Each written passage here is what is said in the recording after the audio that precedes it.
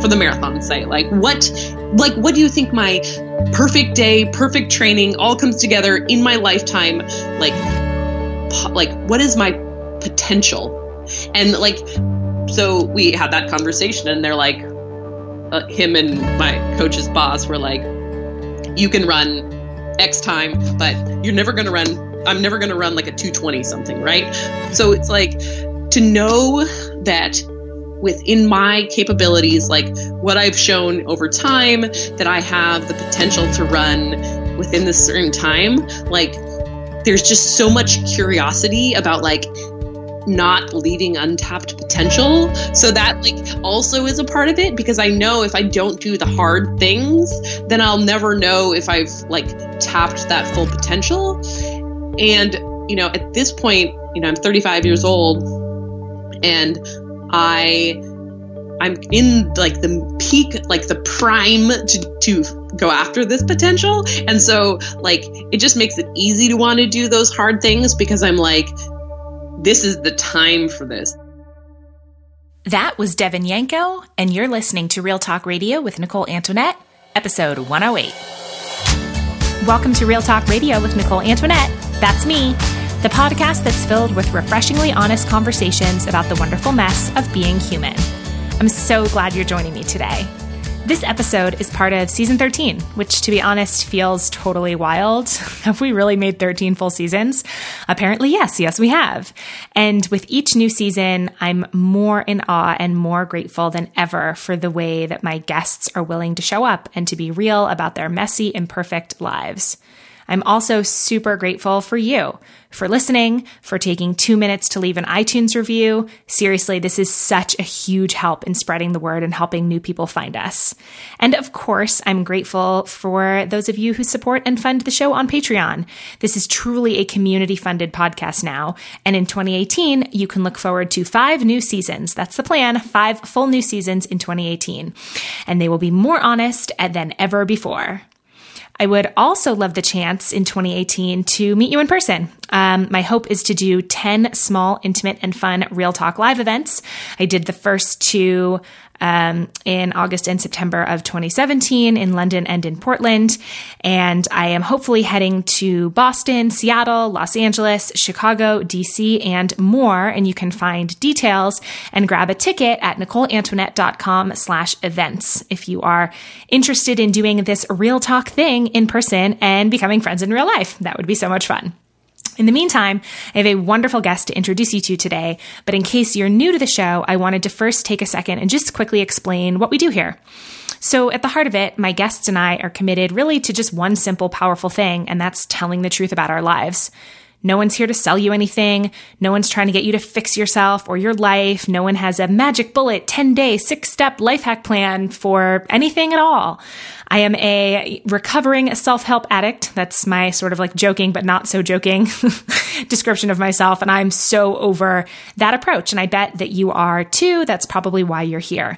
So that kind of thing is not what the show is about. Here at Real Talk Radio, I sit down with athletes, writers, entrepreneurs, parents, coaches, adventurers, artists, activists, and many others. And we dive deep into meaningful topics like work, love, sex, money, addiction, friendship, racism, body image, mental health, grief, fear, courage, change, and just about everything in between. This is definitely an adult podcast covering adult subjects and, warning, often using adult language.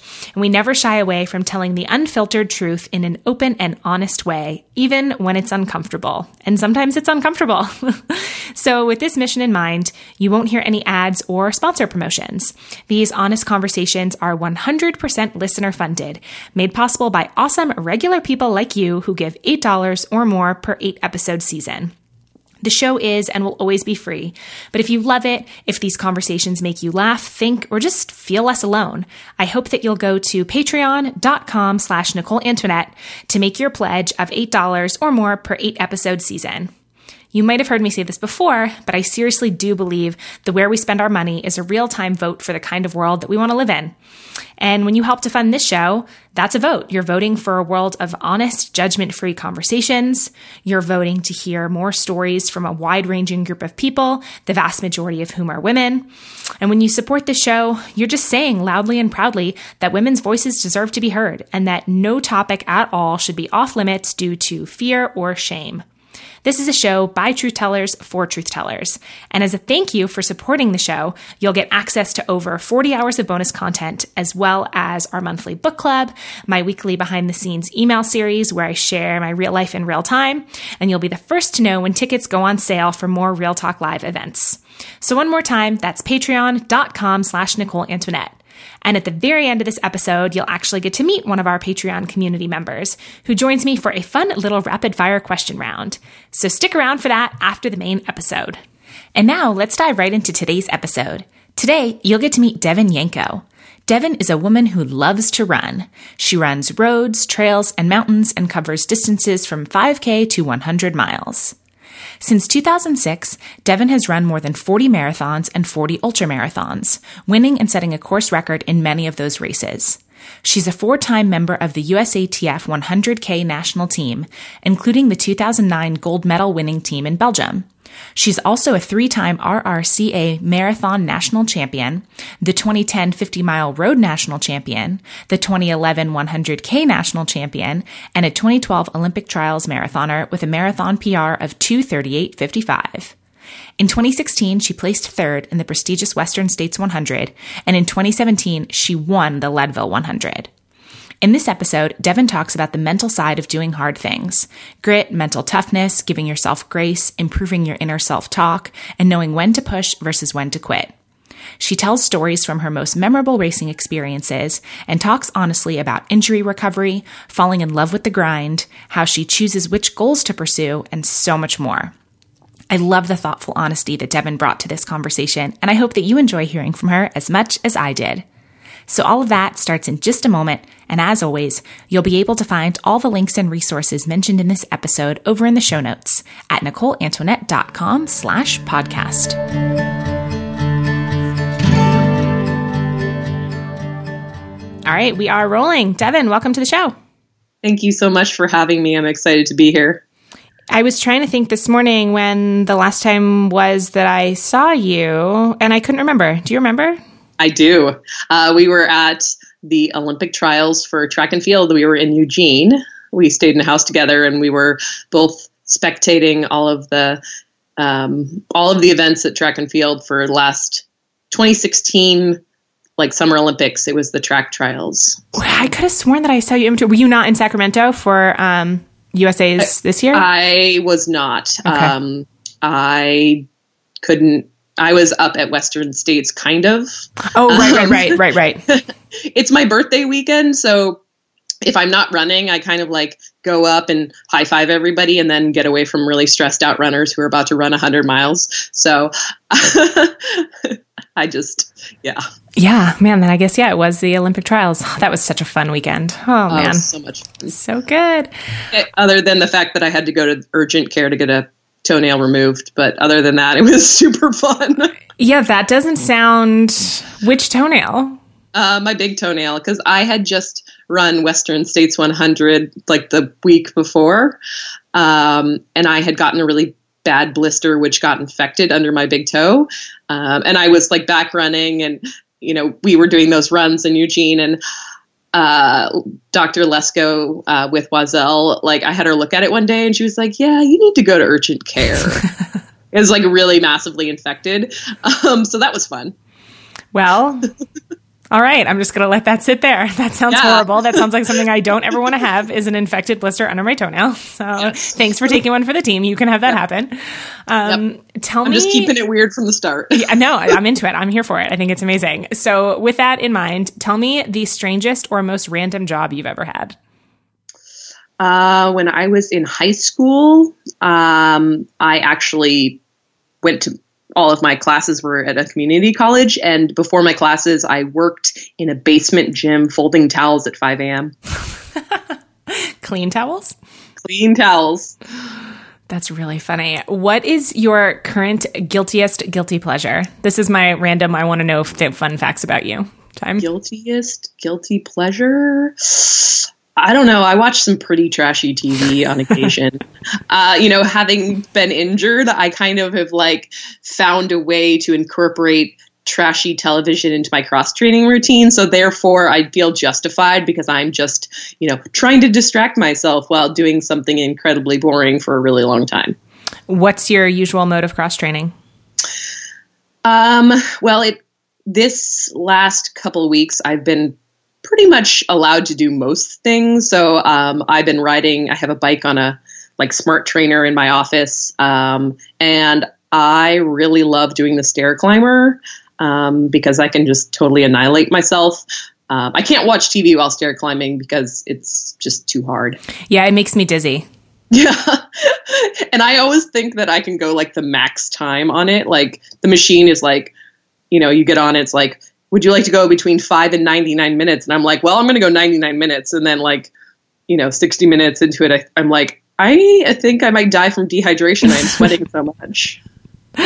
It's been a really long time since I was on a stair machine, but that would be such good training for me for long distance hiking. I've done when it was too smoky here with all the fires in August, I was doing hiking on a treadmill, which is the most boring thing that you can imagine. Indoor hiking with a pack on with a treadmill. It's just, wow. God. That's definitely some commitment. I have a weird thing about stair climbing. I actually, when I was in 6th, 7th, and 8th grade, a couple times, 3 or 4 times a week, I played all sorts of sports, but I lived in Seattle, and I lived on Capitol Hill where there's this huge set of stairs, from the top of the hill down to the bottom of the hill. And I used to do repeats.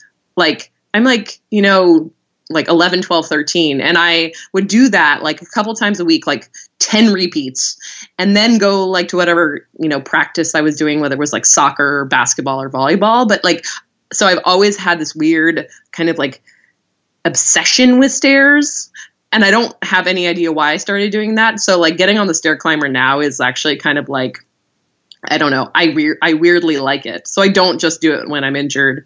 Sometimes I do it as just a second workout, depending on what I'm training for. When did you first realize that you were a fast runner?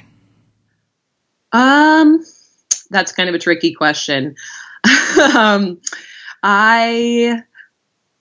I didn't run track or cross country in high school, but I really loved to run.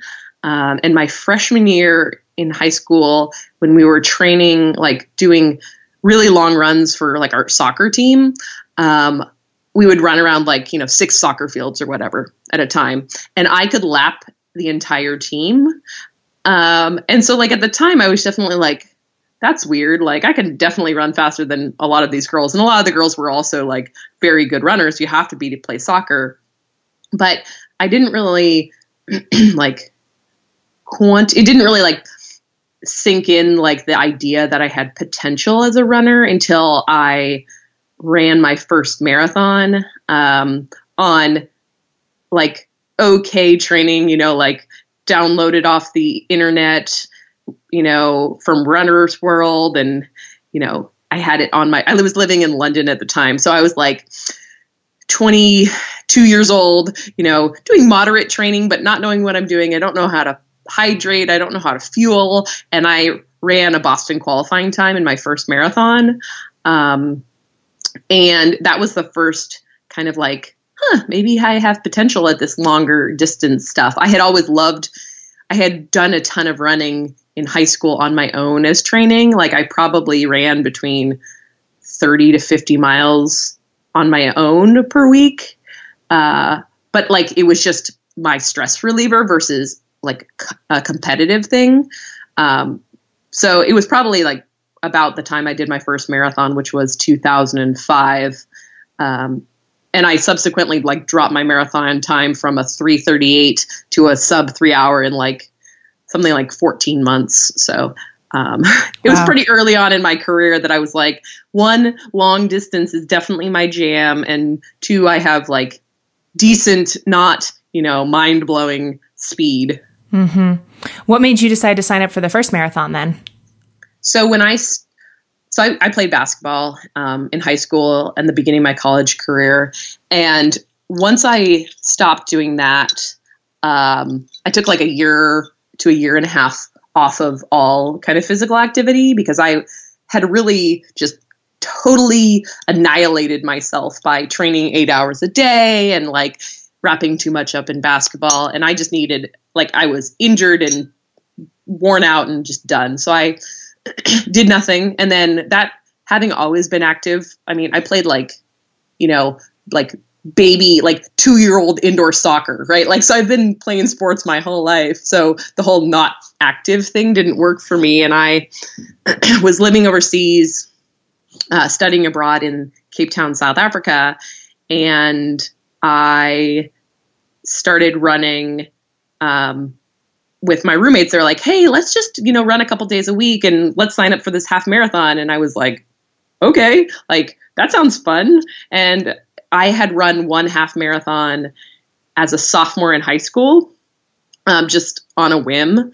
I ran like a 1:56 or something, you know, on like, you know, whatever a 15-year-old does in terms of training, which is not very much. Mm-hmm. So I did that half marathon in Cape Town, and it was just like kind of like, it just reawakened like that latent like love of sport and being healthy and like my, you know, it's, and like that connection to running and how important running had been for me. And it was clear that like, I really liked, you know, I didn't do the whole 5K, 10K thing. Like I went straight to the half marathon.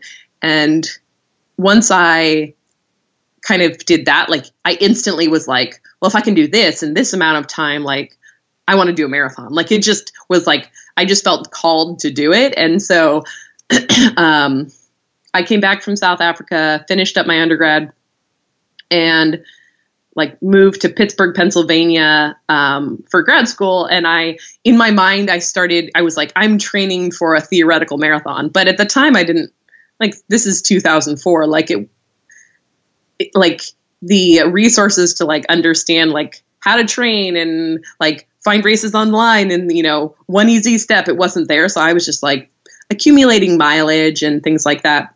And I thought that, after I finished grad school in January 2005, I moved to London to work on a work visa.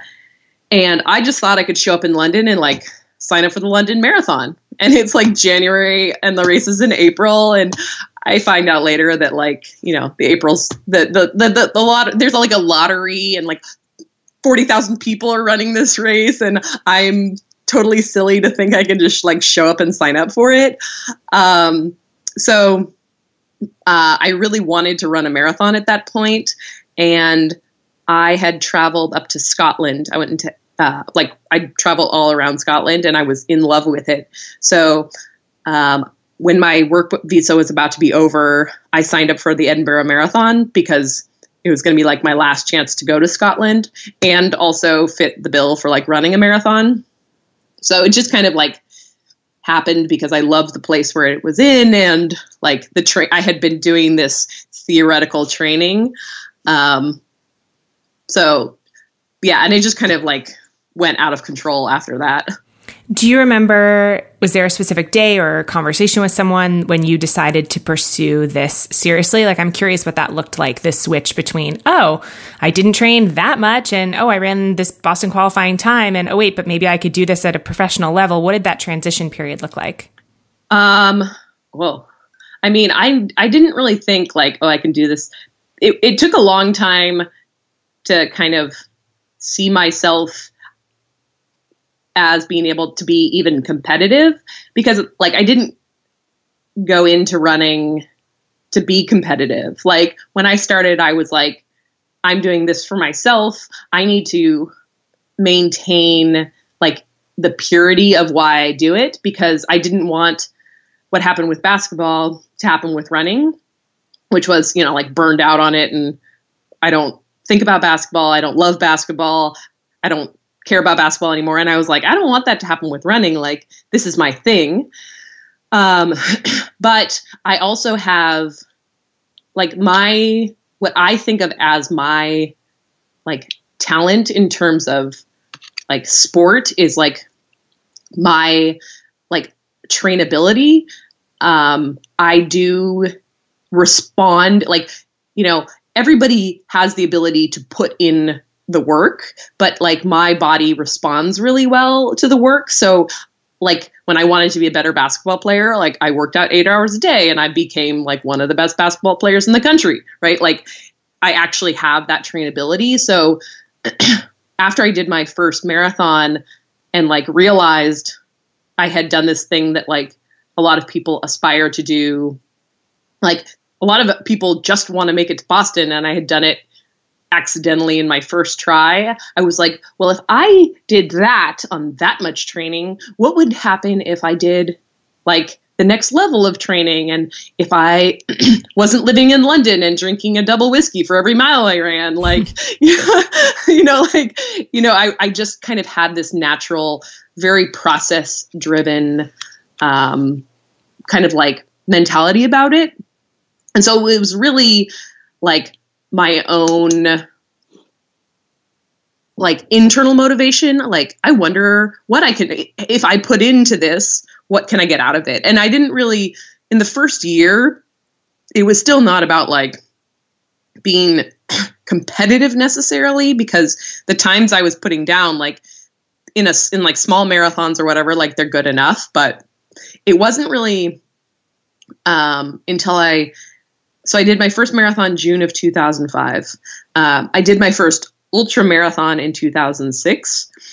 And the race that I chose for that 50K happened to also be like the USATF Trail National Championship. And it was really competitive. And that was the first time that I did a race. And when I finished, and I finished in the top 10, where I had other women, like some of the top women in sport be like, who are you? You need to come. And they like told me which events they were like, you should come try to get on the 100K, Team USA. Like, we heard you're fast, like where it was like an acknowledgement from that community that like I had this potential, because until then it was more like, I'm just going to keep training to run, faster marathon times or, find different ways to challenge myself. But that was the first time it was really acknowledged. And then from that point, I really like immersed myself into ultra running and had, I had a lot of success very early on in my career. So it just kind of, at that point, it was like, oh, I can, like I was by the middle of my first full year of ultra running, I had sponsors and things like that. And it's not something that I like set out to do. It just turned out that I had found something that matched up with what like my talents were and that I really enjoyed and thrived at and loved to find challenges in.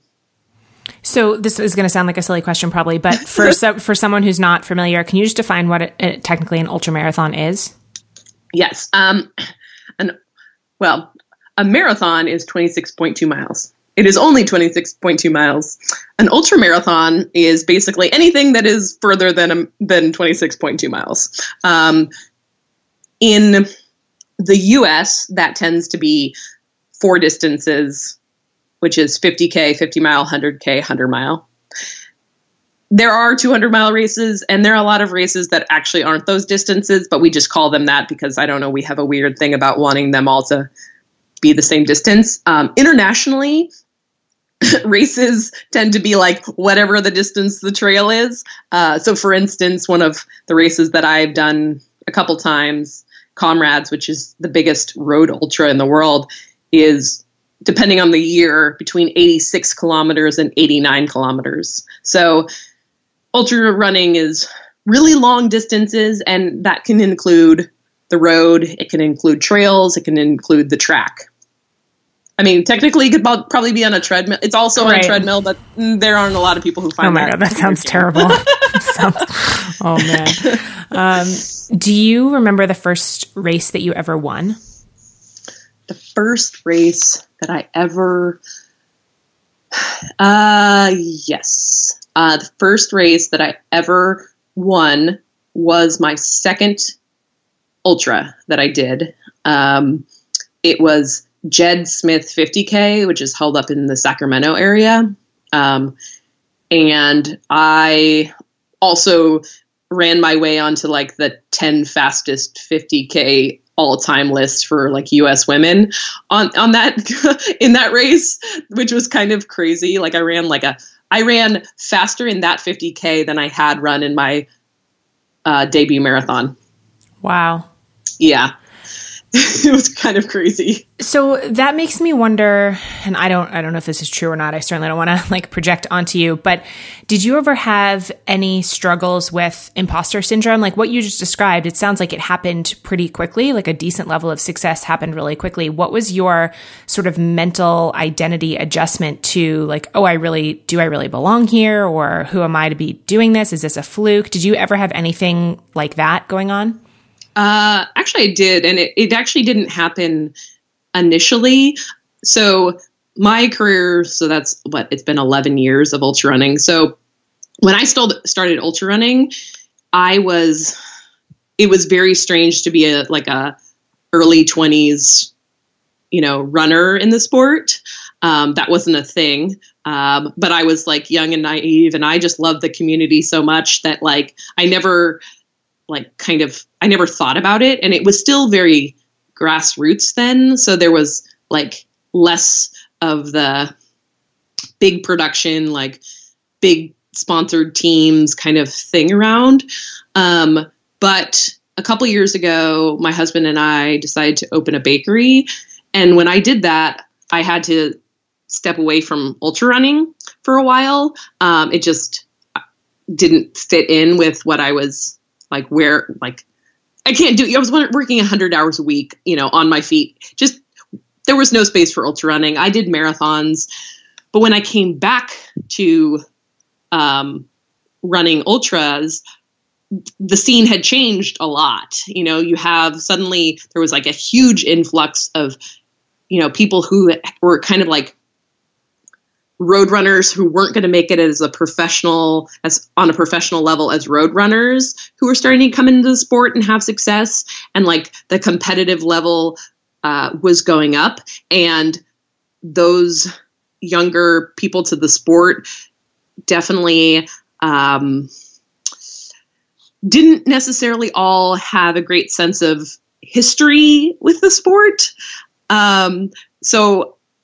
And I had also changed my name in there because I got, my husband and I had gotten married. So when I came back to the sport at the end of 2015, I actually had like this insane race. I ran Javelina 100 mile, and it was like my first 100 mile in like 7 years or something. Wow. That's a long break. Yeah. That was a very long break.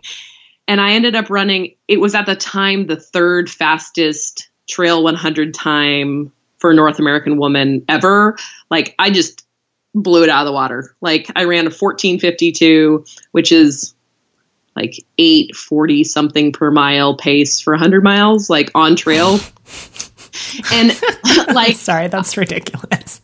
For me at the time, like I was like, yeah, like this is, I'm like, I'm back. Right.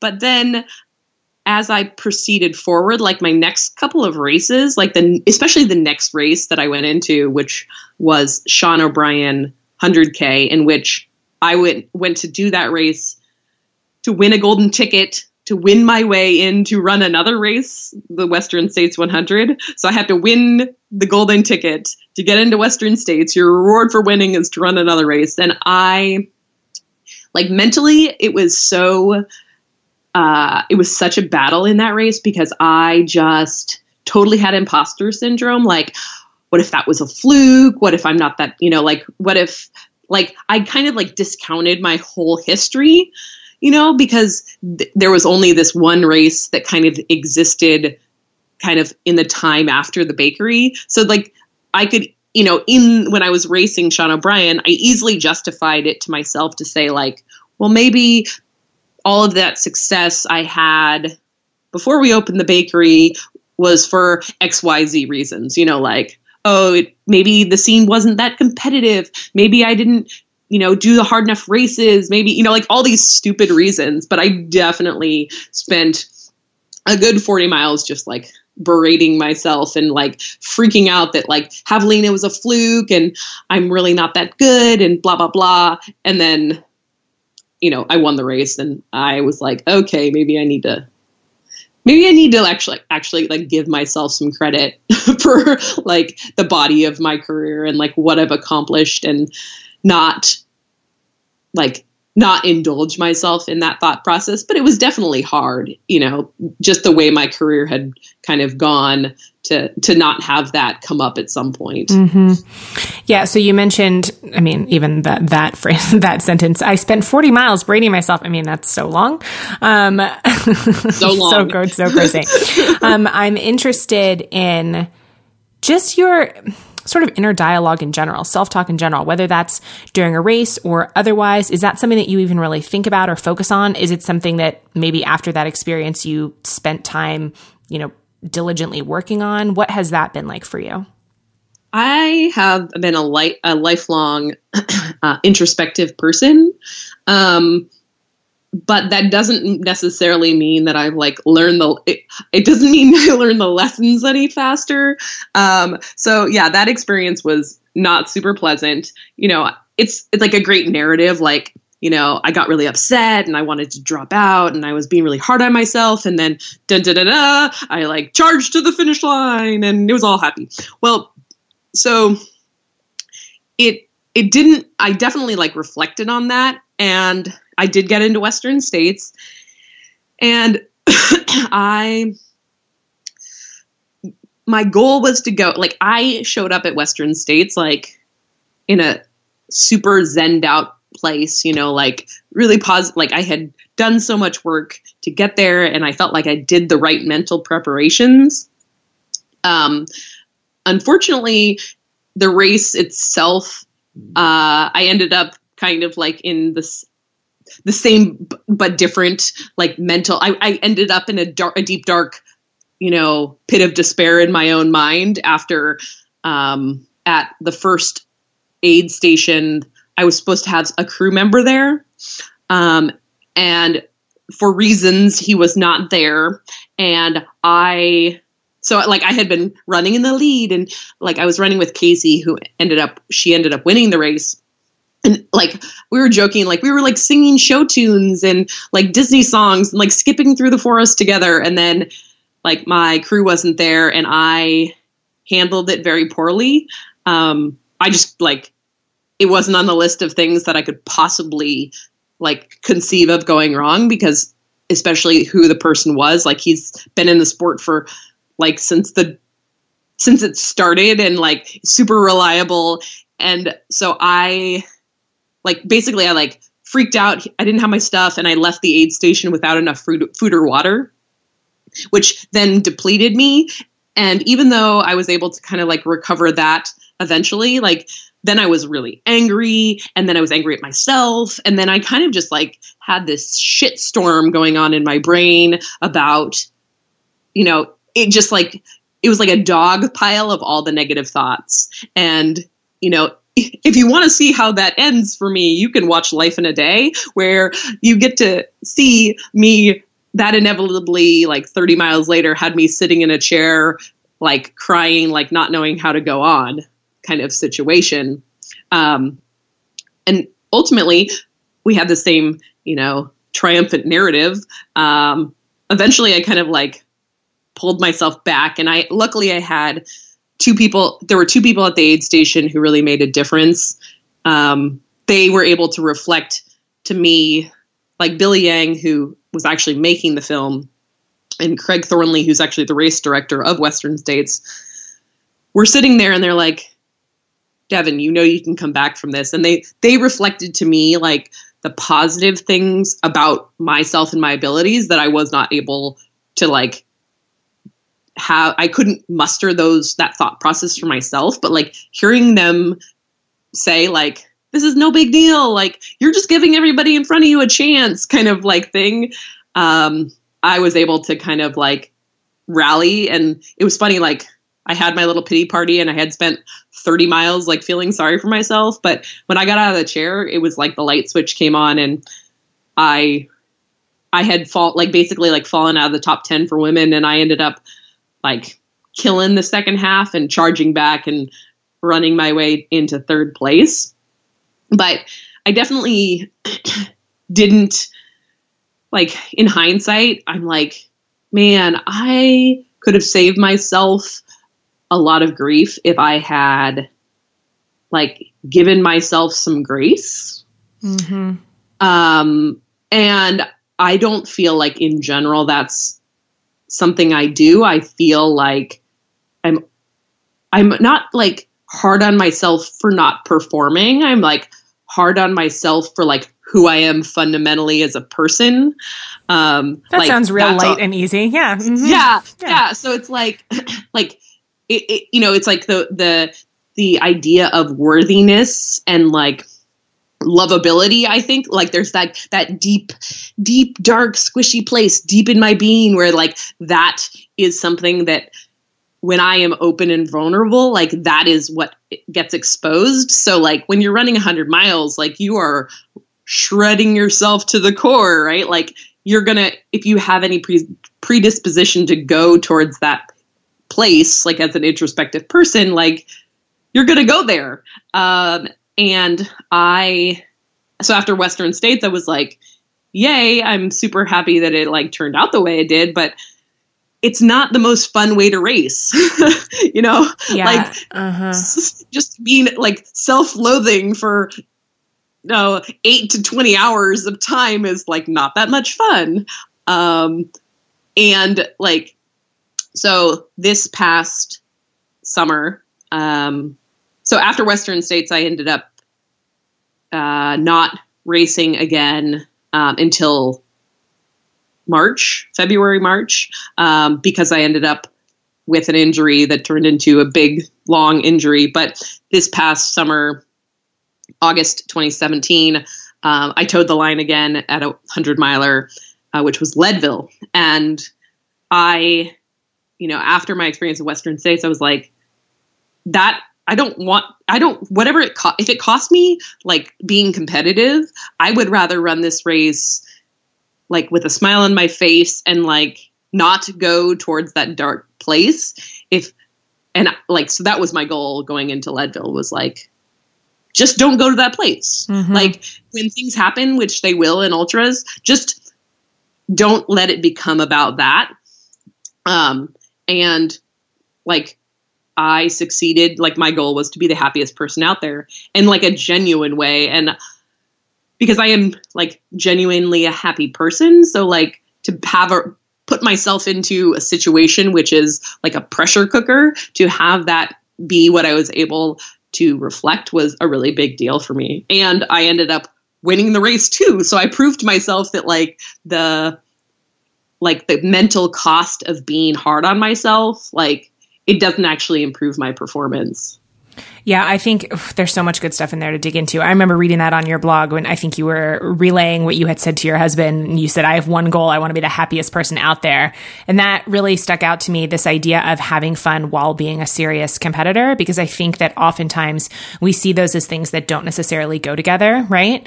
And especially if you have had a history of success through that dark place, I feel like it would be really easy to like get caught in the false belief of the only way for me to succeed is if I, am in this really dark place, or I need to be hard on myself because that's the way that I perform, right? And I don't know, it's nice to hear that you were able to have an experience where that wasn't the case and that you still did well.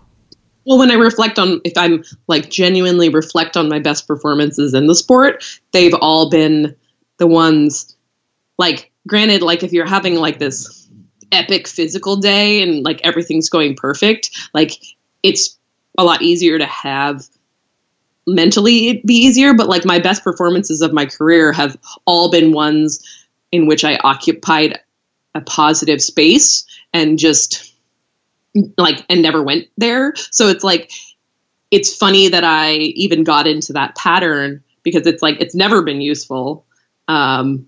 But it's like, once like, oh, if I just like relax and am happy, then it's just going to be this kind of thing. It's like, no, you're going to have those races where like things go to shit and your brain goes to shit. And when you're out there for so long, like I keep saying this, and I like, it really is true. Like when you're doing these kind of distances, your brain needs to be occupied with something for that amount of time. Like you're not just out, you're not running a 5K in which you probably could just shut your brain off and not like, just be like, I am going to just zone out for 20 minutes, right? Like you're out there in the woods by yourself, running around, doing something hard.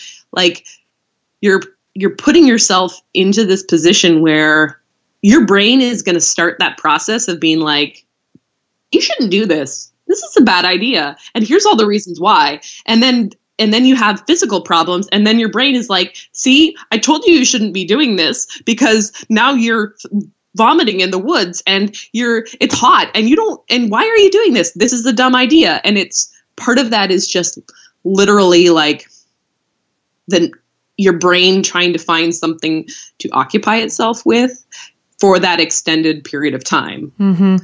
So I'm interested on a very specific tactical level. So that happens, your brain is doing that. Then what? Like, what do you actually do to not fall down the deep, dark spiral hole?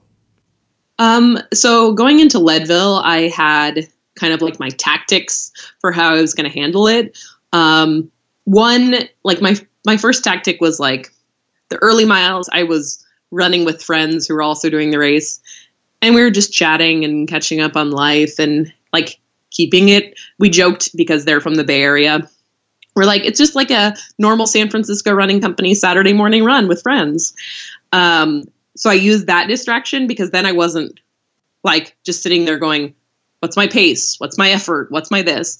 And once our little like merry band of runners kind of broke up, I realized that having music like as at a specific point, like for a limited amount of time. So like I usually use music to get from like at like mile 30, I'll start using it, right? Like I'll just have my iPod with like whatever little pump up music I need. Like there's some super trashy music on there. Little Justin Bieber, little Taylor Swift, and then it just kind of is, it gives my brain something to think about. It's, nothing like overly serious. And then when that, kind of becomes like no longer a pacifier, usually I'll use it until I start having a pacer. And I find that having a pacer is a good enough is like a good tactic for me, because like then I literally have, and especially at Leadville, my husband paced me for 25 miles from mile 50 to mile 75. And my friend Rebecca paced me from 75 to the finish. And because I had set my goals out, like specifically, like I could say that, like, if I felt like my brain was trying to like slip from this path of positivity, I could just be like, having a hard time. And it would be like having somebody else to give you that encouragement. And so it was like, I just had a multifaceted approach. I will say the funniest tactic that kind of came up spontaneously, and it really cracks me up because after I wrote this in my blog, I've been seeing other people use this phrase, and it makes me happy every time I see it. At mile 40 something, I left this major aid station, and I have to do the biggest climb up Hope Pass. All Leadville's 10,000 feet. So you're going from like 10,000 feet to like 12,000 something. And up until that point, things had been smooth and I was like feeling physically fine. As soon as I started that climb, and I know how much it sucked because I've done it so many times in training, I got hit with a shit stick, basically. Like I got dizzy. Like I suddenly was like, yes, I live at sea level. I think I'm about to die. Like I bonked. And instead of like the normal response would be like, it's way too early and like freak out, I just out loud yelled plot twist. And I started laughing so hard because it's like, it was just this change of perspective to say, like, this isn't like the end of the story. Like if I'm having a hard time physically, like, then I'm just having a hard time physically. Like, okay, the story just changed. It's not over. And so because I thought that was so hilarious, I just then focused on like, what can I do? And, took more calories, took my time and like waited it out. And I didn't like have anything, like I didn't start having like a mental process around, like I didn't start like negatively, like getting mad at myself for whatever was happening. I was like, no, this is just happening because I'm running a really long ways. I live at sea level. I'm going up a really hard climb. Like, this is just what's happening right now. And I totally recovered. And I was really proud of myself for like inserting that humor in there to kind of change my perspective around the thing that was negatively happening physically. So funny to hear you say that. I wonder if that's from something, because I do the same thing with long distance hiking, like that, like plot twist. I do the literally exact same thing. Did we both get that from somewhere? That like probably. I think I saw it on Pinterest or something. Okay. I just saw this like random pin at one, and that was exactly what came into my mind. I don't know, like I don't know if it actually is like a thing, but it's clearly I guess it's a thing now because individually we both do it. Yeah, I find I'm loving everything that you're sharing, that this like injecting a little bit of humor. And also you've mentioned this in a couple of different ways. This idea of when something's going wrong in the moment, not making it mean something, not putting too much on it. It's really easy to latch onto this thing is happening and it's bad, and therefore X, Y, and Z terrible things are sure to follow. Like something can just be shitty, or you can feel tired, or you can be dizzy, and you don't have to attach meaning to it. And that for me, I mean, I know that obviously long distance hiking and ultramarathons are different, but there's definitely, I think, some commonalities of, this like doing this long, hard thing over a really long period of time. And like, really the answer is just keep not quitting over and over. Right. And that, sometimes it feels great and sometimes it's the absolute worst, and that it doesn't have to mean anything. Like I would get, like this year on the Arizona Trail, that was like one of my main things is like, just don't just don't make things mean something. It just doesn't have to mean anything other than just, okay, it's hot. Okay, you're tired. Okay, you didn't sleep well. Like you're not a robot. You're a human being. Sometimes you're going to feel great. Sometimes you're not. Sometimes you're going to be sad. What if it's fine? What if you just let yourself, feel those things? And maybe it sounds like overly simple, but that was incredibly helpful for me, combined with what you said, this idea of plot twist, not just because it's a funny thing, right? To be like, okay, plot twist, especially if you say it out loud. But the thing that was really helpful for me, I don't know if you do this too, I find that it's helpful to sort of get some distance from my own lived experience in terms of thinking of it like a story. Okay, if my life is a story, if this is happening, of course there's going to be plot twists, because any movie or book that's worth watching or reading is going to have, like the character wants something and has to overcome obstacles to get it. So, okay, this is just the obstacle part of the story. And for whatever reason, I find that to be really comforting. Yeah. And I mean, I had read, there's a book called The Brave Athlete, and then there's a subtitle with the word fuck in it, but I can never remember anything but the fuck part. But I really like this book. And the thing that I remember, I had read it before Leadville, that really helped me too was the idea that only 10% of quits, like times that you actually quit, are legit quits. And when you start thinking about that, especially in the context of doing these kind of hard things, whether it's a long distance hike or an ultra race or a marathon or opening a business or whatever it is, like, sometimes you're like, you really want to quit and you're like, well, this terrible thing is happening and it's so unique to me and nobody's ever felt this way before. And, and you're like, nobody in it, when you're doing a race, you're like, you have to take that time to be like, actually, everybody's hot right now. Like when people like Western states, right? Like this year I didn't race this year. And it was there was a lot of snow on the course. And then it was like extraordinarily hot, right? And watching the race, like there are people who, like the people who did well were the people who were like, these conditions exist, right? Like there is snow, therefore I'm going to fall on my ass. I'm going to go slow in the first half. And then I'm going to melt for the rest of the day because you were up there. You were in Sacramento at that time, so you know how hot it was. It was so. I booked a motel that was about less than a mile from the track for USA's because I thought, oh, okay, I'm just going to walk to and from. It was so hot. I honestly drove. I drove the mile every day. I was melting. I would be sitting in the stands just like absolutely dripping with sweat, thinking about Western states, being like, they're having the same temperatures. Oh my God.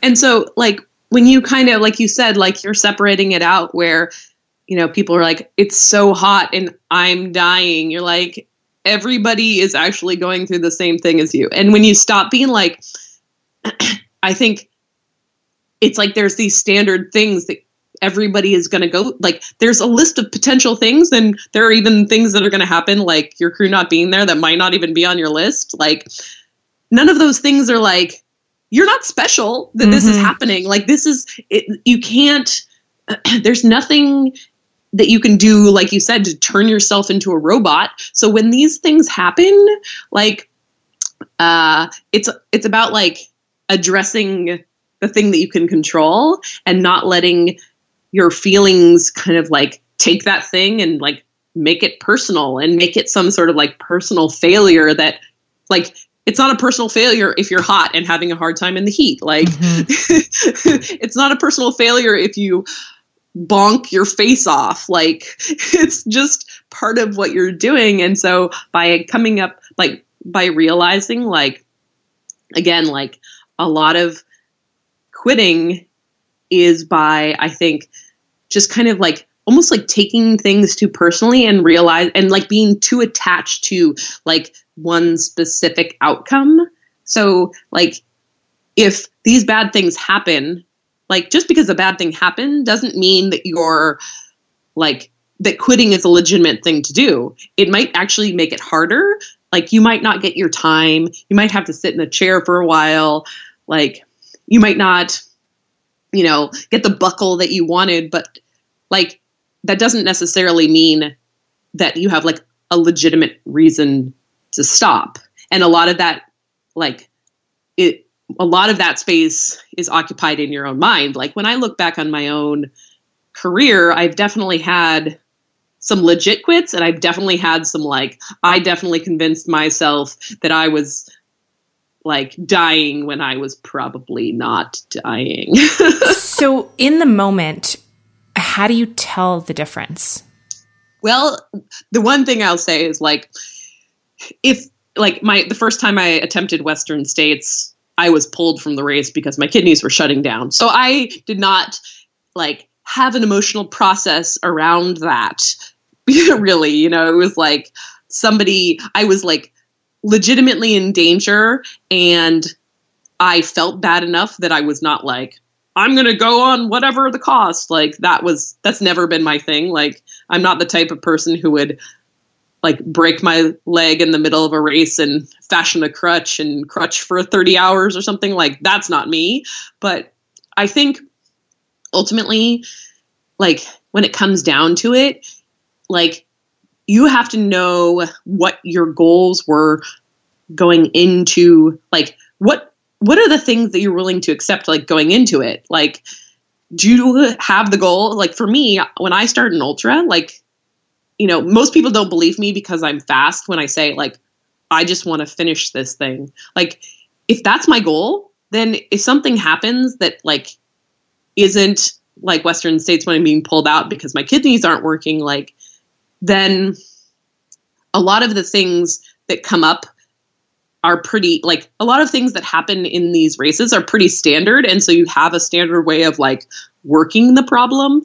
And if this, I mean, ultimately, if you can't find a solution to one of those problems, then you need to stop. Like I have one of my very good friends and training partners ended up like in a very scary situation this year at Western States. Like she was killing it. She had run her way into the lead. And then like right after Forest Hill. And then within like the hour, she was like unconscious on the ground. Right. Like, you know, like things can take a turn for the worst. And it's like, there's no question. Like she didn't have the option. It wasn't like an emotional process to say, I should stop. And I don't know. I don't think there's a clear line. Like, yeah. If you vomit 7 times, then you should stop. I think ultimately I'm a very big advocate of like not doing, like, I don't think you should end up in the hospital. I don't think you should push past like a reasonable level. I think you should also like give it time. Like one of the things I really like about ultra running is like your ability to take the time you need to work through some of the issues, because some of the issues that come up in ultra running, like, so like Western States this year. So fine. It's excruciatingly hot, and that puts you like in a really bad place. You have like 30 hours to finish this thing. Like, you have the time to sit down and see if it resolves. Right. Mm-hmm. Like, and if it doesn't resolve when you stop doing the thing, then you should probably stop. Like, there was another girl at the race, her name's Claire, and she ended up with something happening to her knee where she literally was basically like, she went from crushing it in the top 3 to like she had to like crawl to an aid station. Like, she was like scooting on her butt, right? Like, because of something happened in her knee. And like, that's like something turned, and like, it's not just going to like calm down and you can get out of the chair. Like, at that point, like it's pretty clear. But a lot of things, if you just take that time, and like work through the different solutions, like there can be answers. And it's also that choice. Like, I think it's also for elites, there come also like gets into a kind of a different conversation. If you have a very specific goal, and like, I see it more in like marathoning where you're having an off day, like, okay, so you got a cold, right? And you have to miss your one event. So you drop out. Like, I dropped out of the Boston Marathon because my darling little nephew gave me a respiratory infection, and like, I probably could have jogged it in, but my goal was to try to qualify for the Olympic trials, right? So I stopped because it's not worth putting the stress on your body. Yeah. Yeah. And I wanted, like, I'm not unfit to run the time. So I made the choice to say, today is not the day. So let me, get healthy and do another race. Mm-hmm. So there is that choice too. But, like, most people, especially in ultra running and like with 100-mile races and things like that, like, people wait years to get in, right? Like, it takes, the lotteries are so ridiculous. Like, it's so ridiculous to get into some of these races that I do find it interesting where like people get into the race and then they get into this bad spot and they're like, well, this is dumb. I shouldn't be doing this anyways. Like, I'm like, you wanted nothing more than to have this experience, and the bad parts and the bad patches and the considering quitting is all part of it. Mm-hmm. Like, Leadville's the first 100-miler that I didn't seriously consider quitting. Like at Western States, at Javelina, my first 100-miler way back in 2007 with Vermont, like, I had that conversation with myself. And at Leadville, I had like briefly was like, I'm just done run. Like, I've run 80 miles. I would just like to be done. But like, mm-hmm. So it's part of the sport. I really love your honesty about this, especially in light of the fact that there aren't simple answers, right? Here's the quick fix thing to know if you should quit or not. Like, that doesn't exist, right? Like, so much of this stuff is messy, but there's so much from what you just said that I can relate to so much from long distance hiking that, from running too, but I never ran distances like that. But these ideas of, first of all, I feel like the sort of foundation of what you're saying is the ability to be honest with yourself, right? Because I think if we're really, really honest with ourselves, especially if that's something that we've built up as a skill, not just in these really extreme situations, you do know the difference between, I actually need to quit to stop, or this is just a momentary feeling. Like that's like in the hiking community that, they say don't quit on a bad day. That just like you said, like wait it out. Right. And, for me, it was always really clear when I was thinking about quitting, I would always forward project. I do this in, when I'm thinking about quitting a creative project, and I've quit plenty of things. I think it's totally fine to change directions. And if something's no longer a good fit, and to not make yourself miserable just to not quit something. And for me, I always tend to forward project, okay, if I do quit this today, how am I going to feel about that in a month or in 3 months? And how it feels when you would be so disappointed with yourself. And how it feels when you're like, I don't really care. I'm over it. Right. Yeah. And so I think you're speaking about like an element of just self-honesty that's really important.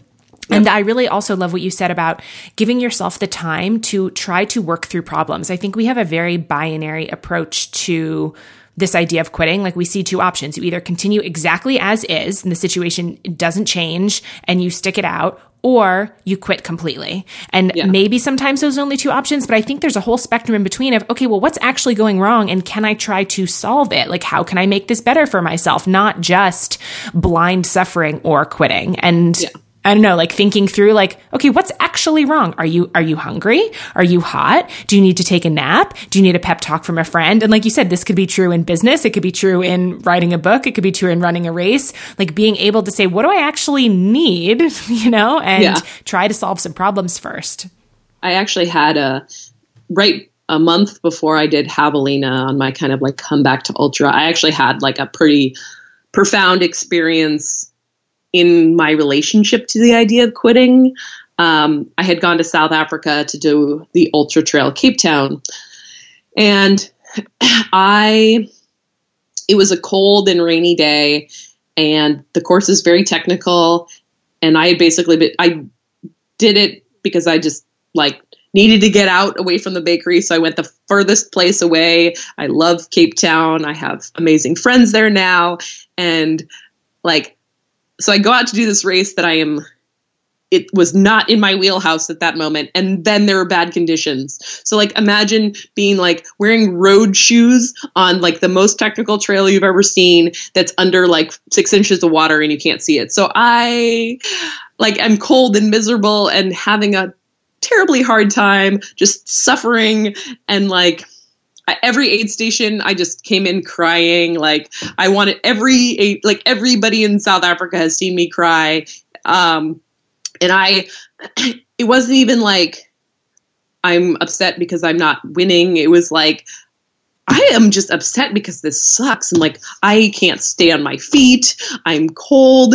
And so I just would be like, okay, I'm just going to quit at the next aid station. And like, I almost fell to my death off like this one part that was like, I had to like climb up this rock and I almost fell backwards. And, so by the time I came into 50K, I was just like a wreck. And I was in my head, like, I had given myself all the, like, I can just quit. I'm going to quit the next time I see my friend.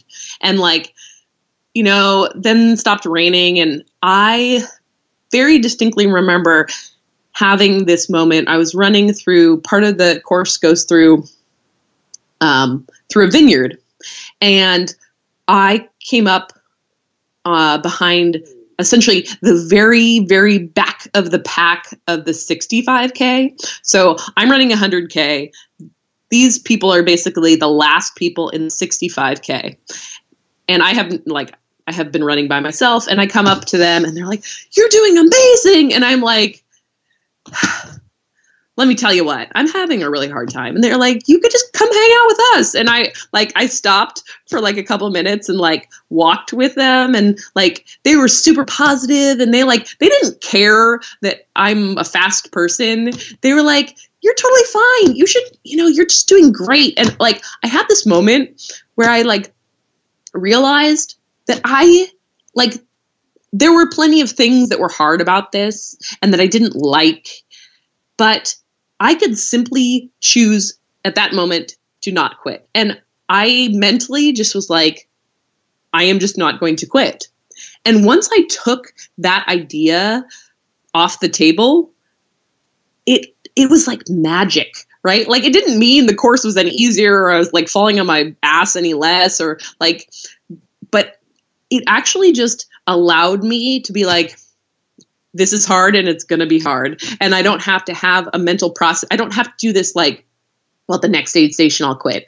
Like, I didn't have to do this like negotiating with myself. Instead, I was just like, I had been in South Africa for 3 weeks, and like I had made all these close friends. I had had this like amazing experience. And I was like, you know what? If I quit this race, it's like talking about like future casting, what you're saying. Like, if I quit this race, like it's going to put this huge dark shadow over my whole experience. And it's like, nobody really cares if I race well or not. Like the people here and everywhere, like it's about like, they care about me as a person, and like the race, it doesn't even matter. And I looked at it like, I will be happy and the sun will still be shining on this experience as long as I get to the finish line. And it really just made a huge difference in navigating like the remaining probably like 35K, you know, where I was just like, oh, well, I just fell on some rocks again and busted open my knee. Well, that's still not going to quit, you know, like, oh, I'm soaking wet, or like whatever's happening, or, oh, I have to climb straight up the side of this mountain now. Like it set me free to kind of like stop having that conversation. Yeah. So the thing that I love the most about what you just said, first of all, I agree. My least favorite state of being, I mean, other than, you know, something truly, truly awful happening, is trying to make a decision. Like the decision-making fatigue. Should I quit? Should I not quit? Should I quit now? Should I quit later? Should like that, like the act of making a decision, I agree with you, is very freeing. And I also love the sort of back-to-back of the two stories of when you dropped out of Boston because you had a cold and there was no, that wasn't going to meet your goals, right? So why do that versus this? Because it's, I think, again, really easy to get attached to this idea, this almost like really bro-y idea of like, never quit, never back down, no excuses. And maybe sometimes that's the right approach. You know, like it sounds like for this race, the right approach for you was to take quitting completely off the table. Yeah. But that's not always the case, right? So it's, again, like I think I'm speaking for myself, I always want there to be a really simple answer, or like give me the magic bullet advice that I just will adopt that mindset. And I think that while the never back down, never give up makes a good story potentially, or a good narrative that it's easy for us to kind of culturally put on a pedestal. Again, I think it's more nuanced, which you've spoken to so well with just sort of the juxtaposition of those stories. Sometimes stopping is 100% the right decision. Sometimes it's 100% the wrong decision. And it's like both can be true, you know? So it's having to work through that and essentially like building up enough tools in your toolbox of, you know, mental toughness and self-honesty to be able to like recognize what you need in any given situation. Exactly. And also like giving yourself the opportunity to learn and grow. Maybe like that's where I'm getting to in my career, is where I've been doing this for long enough that like I now have a catalog of information on like what my own limits are, and like when I know that I should push through and when I know I shouldn't, and like and how my goals and my priorities fit into that. And I think a lot of times people go for that, like the bro-y idea of like quit at no costs, like, because, you know, like that's what we see kind of like we view as like the right curated thing to do. But like ultimately, like the right thing for yourself isn't always just to push forward. It's not always, that's just like not always what's the best in the context or in the long run or for physical or mental health. And I think allowing ourselves to accumulate experience, I think we get closer to being able to make those decisions more easily. So it's like when I like now at this point, I know when I want to stop doing something because it's hard, and hard things are hard. And it's like, you know, like I'm like being injured and being cross training, right? Like I kill myself on the bike, right? I push. So I don't know how to ride a bicycle like at an easy pace, but I get on that bike and I do my intervals, and it hurts so bad, and I want nothing else to like my brain is like, let us quit right now. And I have just decided that I'm not going to quit. So I do this hard thing, and then I'm really happy that I did it. And I'm like, well, I have just built a skill about like, I can persist doing this thing that's really uncomfortable. And like, I didn't die. Nothing happened. I actually got fitter. Sweet. Like, like allowing myself to take something away from like the idea of persevering through the hard thing. I totally agree with you. I mean, at the time of this recording, I'm also starting to put together sort of a Q&A post-hike podcast. I took questions on Instagram and from the Patreon community. I mean, by the time this airs, that will have already come out. But anyway, answering questions that people like had about that long distance hiking in general and my experience in the Arizona Trail. And it was a theme in some of the questions because I did a daily post on Instagram about it and was really honest about it throughout the hike. And I was miserable a lot of the time, as you are when you're doing something that's incredibly hard alone for, weeks and weeks and weeks. And so I got some questions, that were very, why do something where you're mostly miserable? Or like, what's the goal of it beyond just how far can I push myself? And so, I certainly don't have an easy answer to that, but I've been thinking about that topic a lot, that for whatever reason, for me, I get something, it's type 2 fun, right? I really get something out of that. I like the grind of things.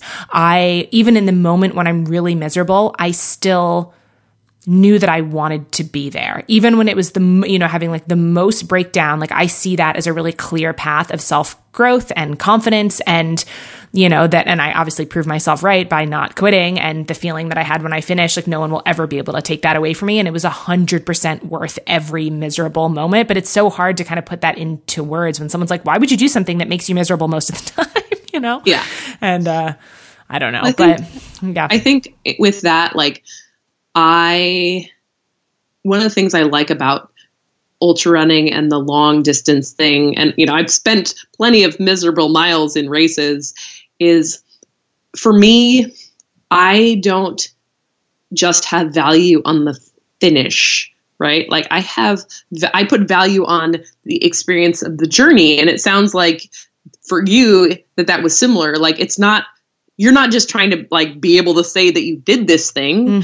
And like, there's like a deeper experience and a process that you're attached to. And I feel like that's why I'm willing to do those things, is because I'm attached to the process, not the outcome. And I feel that when I do attach to an outcome, that's when I have the most, like, that's when I'm most easily swayed to want to quit, or I have the most negative thoughts, or, don't handle those things as well, because I'm like, well, I wanted to run this time or do this thing, and now I'm not going to be able to because you're speaking to something that I think about a lot, that this idea, I find that I need an outcome-based goal in order to anchor myself in the process. Like, it wouldn't have been as fun for me to start, for example, the Arizona Trail, or to start training, or just like, I don't just run for fun. I like the aspect of training for a race, having a race on the calendar, something to anchor the work, if that makes sense. I actually used that exact phrase on my Instagram yesterday. Seriously? So, yes. Oh my God, okay, I'm going to have to go back and read that. That's hilarious. That I think you and I are on the same wavelength. It's fine. Clearly, I'm into that. That's amazing. Plot twist. That this idea of like having a way to anchor the work, to like set up the paradigm of, whatever the thing is that I'm going to do. But I'm most interested in setting goals, not so much about achieving the outcome as about the person that I have to become in order to even have a shot at that outcome, which is, I think, what you're speaking to as well, that this process, like, again, the Arizona Trail is just an easy thing to use as comparison. I did that. I set out to do that because I legitimately didn't believe that I could do that. And I knew that I would have to become so much stronger, so much tougher, so much more confident, so much more self-reliant, and like even to have a shot, right? And so that was what was appealing to me. It's okay, who do I want to be? And it's been interesting, even coming back, I have felt myself being bolder and more confident, even like calling out like dumbass things that dudes say in public sometimes, where I'm like, I'm so much more confident that I would, like, it carries over is what I'm saying. Like, like what you learn through the process of, pursuing one goal. Yeah. I'm interested in that making me a stronger, better person, less so about the outcome. Exactly. And I actually find that that's what drives me in my running to choose my goals, is to do the thing that is that is the most process driven. Yes. So like in 2011, tried to qualify. Like my goal became, I want to see if I can qualify for the Olympic trials. And that was a very big process for me. I had been,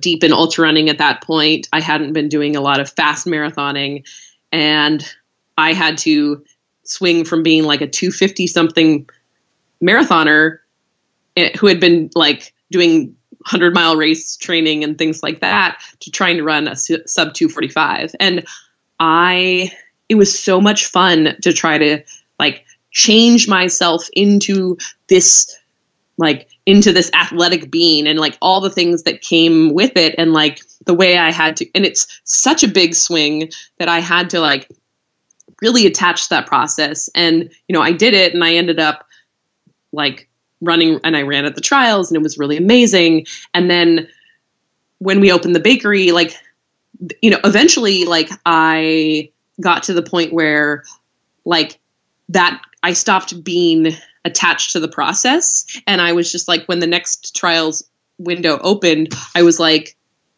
I should be able to do this because I've already done it before. So I started attaching to the outcome. And like, as soon as I attached to that way, I moved further and further and further away from like running the time, because I was like, I'd get into a race, something bad would happen, and I would like get off track and just be like, well, didn't make it. Like, and I ended up like kind of reinvigorating my running when I came back to ultra. And then I shifted my focus towards going back towards to racing Western States and Leadville and doing these really iconic races, and like changing myself into like that person. And now, like after this year, and like Leadville was kind of the only thing left on my current bucket list in terms of ultra racing, in terms of 100-mile trail distances at like this point. It was, it's very easy for me to naturally be like, what I want to do right now? Like, I got an amazing 100-mile shape. I crushed that. I was a sea-level person who managed to run Leadville. Like, that was really cool. And now I'm really intrigued to see if I can swing back and, 5 years later, go back and try to run another trials qualifier and run a faster marathon time. Yeah. And I'm like super excited about it, because I'm like, I feel so far away from that goal. And so I really have this like looking at the process like, ooh, I have to do all these like marathon workouts scare the crap out of me. Like, I wake up in the morning on the days I have workouts, and I'm like, I have like pre-race jitters, and like they freak me out because they're hard physically, hard mentally, but I'm really like, it also excites me because I'm like, can I do this? Can I build myself into this thing? And like mentally, how am I going to be able to navigate that? And so, yeah, it's really cool to be able to do that. And that's what I love about like the sport that I've chosen, is that like, I kind of feel like I have this buffet of which, because that's, how I'm motivated. I'm not type A. I'm motivated by this process. So within the sport, I have like, ooh, I can go run 100 miles. I could try to run 100 miles fast. I could try to run like a super mountainous, crazy 100-miler, or I could try to run a marathon or a fast 5K or something. And like all of these options in between, like it's really cool to that's what keeps me in the sport and really thriving, is like this ability to have all of these things exist within the sport and be ready to kind of challenge me whenever I want. I love hearing you talk about this. I mean, yeah, clearly we come from a very like similar mental process with this. I was talking to a friend the other day. I don't even know how we got on the subject of like what we think some of our strong, like personal strengths are that maybe no one else would guess at. And my answer after thinking about it was that I think one of my strengths is being able to, in real time, know what I need to take on next for my own growth, basically. And I don't know that I had ever articulated it until that conversation. And I'm thinking about that again, like listening to you talk, just this process of, what's going to be the next goal that is going to push me to become, whatever it is that I need next. And anyway, so I really relate to what you're saying. Yeah. And I mean, like with my goals, like I'm not like, if I achieve my goal for like the time that I want to run the marathon, like it would be nice, but it like isn't gonna like be life changing. Yet it's so important to me, and like that's when I know it's like I didn't run Western States. I dropped. Let's see, the first time I dropped the only time I dropped at Western States was 2009, and I didn't go back to Western States until 2016 because I had to wait to have that fire about the goal until I knew that I would put in that it was like that thing that was genuine for me. But yeah, it's like, I can always tell when I've got my teeth in the right thing, because I have that feeling like I just cannot wait to do the hard things and do and it just sticks, right? Like I can always tell when something's like disingenuine because I'm just kind of like, eh. And I mean, I can't fake it. There was like a meme that went around a couple years ago, and it was like something like, it was a picture of a light switch and it said my brain. And then the top of it was completely obsessed, like the light switch is on, completely obsessed, or not at all interested. And that's completely me. Like I know exactly what you're talking about, that feeling of when it's gotten under your skin and it feels really scary and it's, feels like outside the limits of your current ability, but just a little bit outside, that if you were to really push for it, that it sort of enters into the realm of wild possibility. Those are the goals that I'm, yep, and what that feels like, and I can't fake it.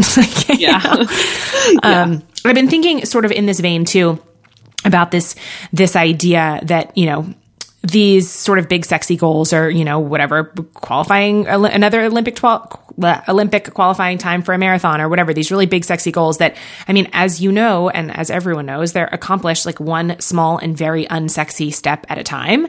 And I mean, it sounds like you genuinely like the process of hard work, but is there anything that's helped you to lean more into that, like to fall in love with the grind?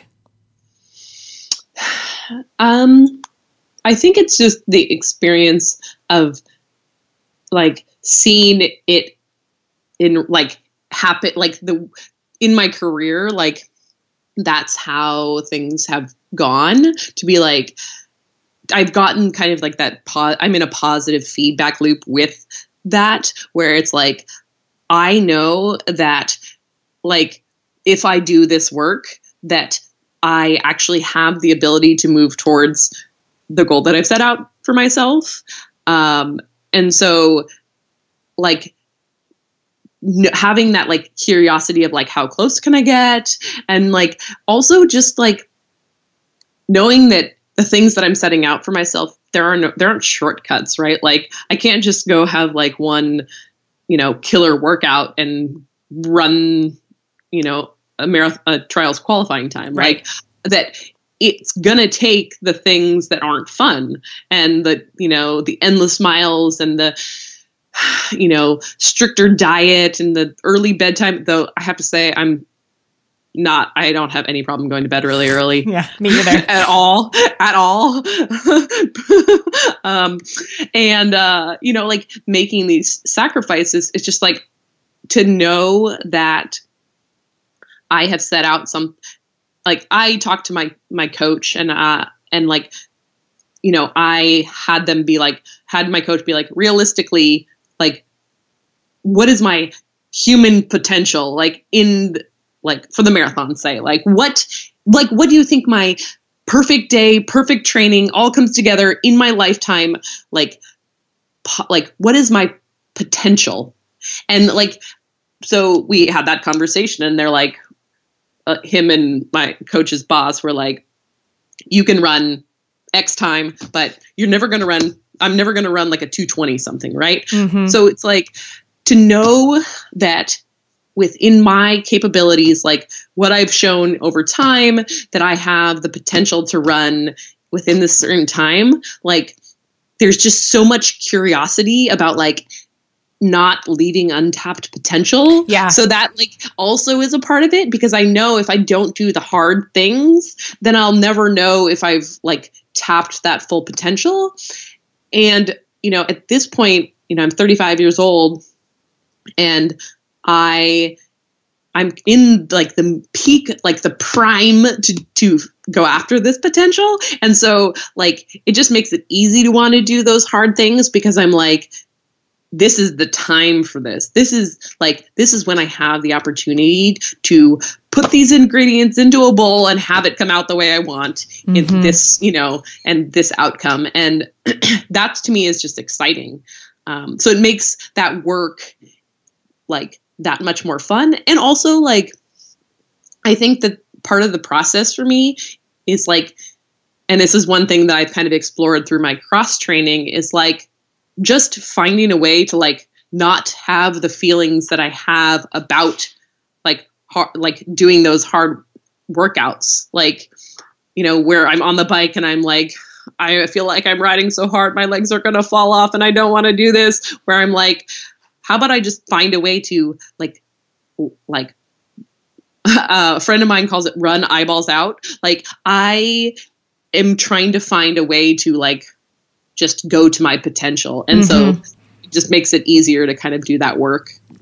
Yeah, the potential thing hits me a lot. It's so interesting to have this conversation with you, because I think about this a lot in terms of, okay, so obviously you are at an actual competitive level with this. And so for me, I always think, well, it must be easier if someone actually has the talent. Like it must be easier to put in the hard work when you actually could win, right? I mean, that's probably just a story that I tell myself, because the question that I always ask is, you know, if you're using running, you know, like a middle of the pack runner, right? Like someone like me who's, I mean, the only way I'm ever going to win anything is if I race my mom. Like it's real, like what you said about not running a 220, that's me not, you know, ever winning anything, right? Yeah. And so if that's the case, then it's, why do I still want to try so hard? It's this idea that it's worth it to get the best out of yourself, even if you're never going to be the best, right? That there's something in that what you were saying about potential that speaks to me so much of, like, sometimes I'm afraid with running, with creative things, and I'm sure this is some internalized misogyny, which is a whole other subject, but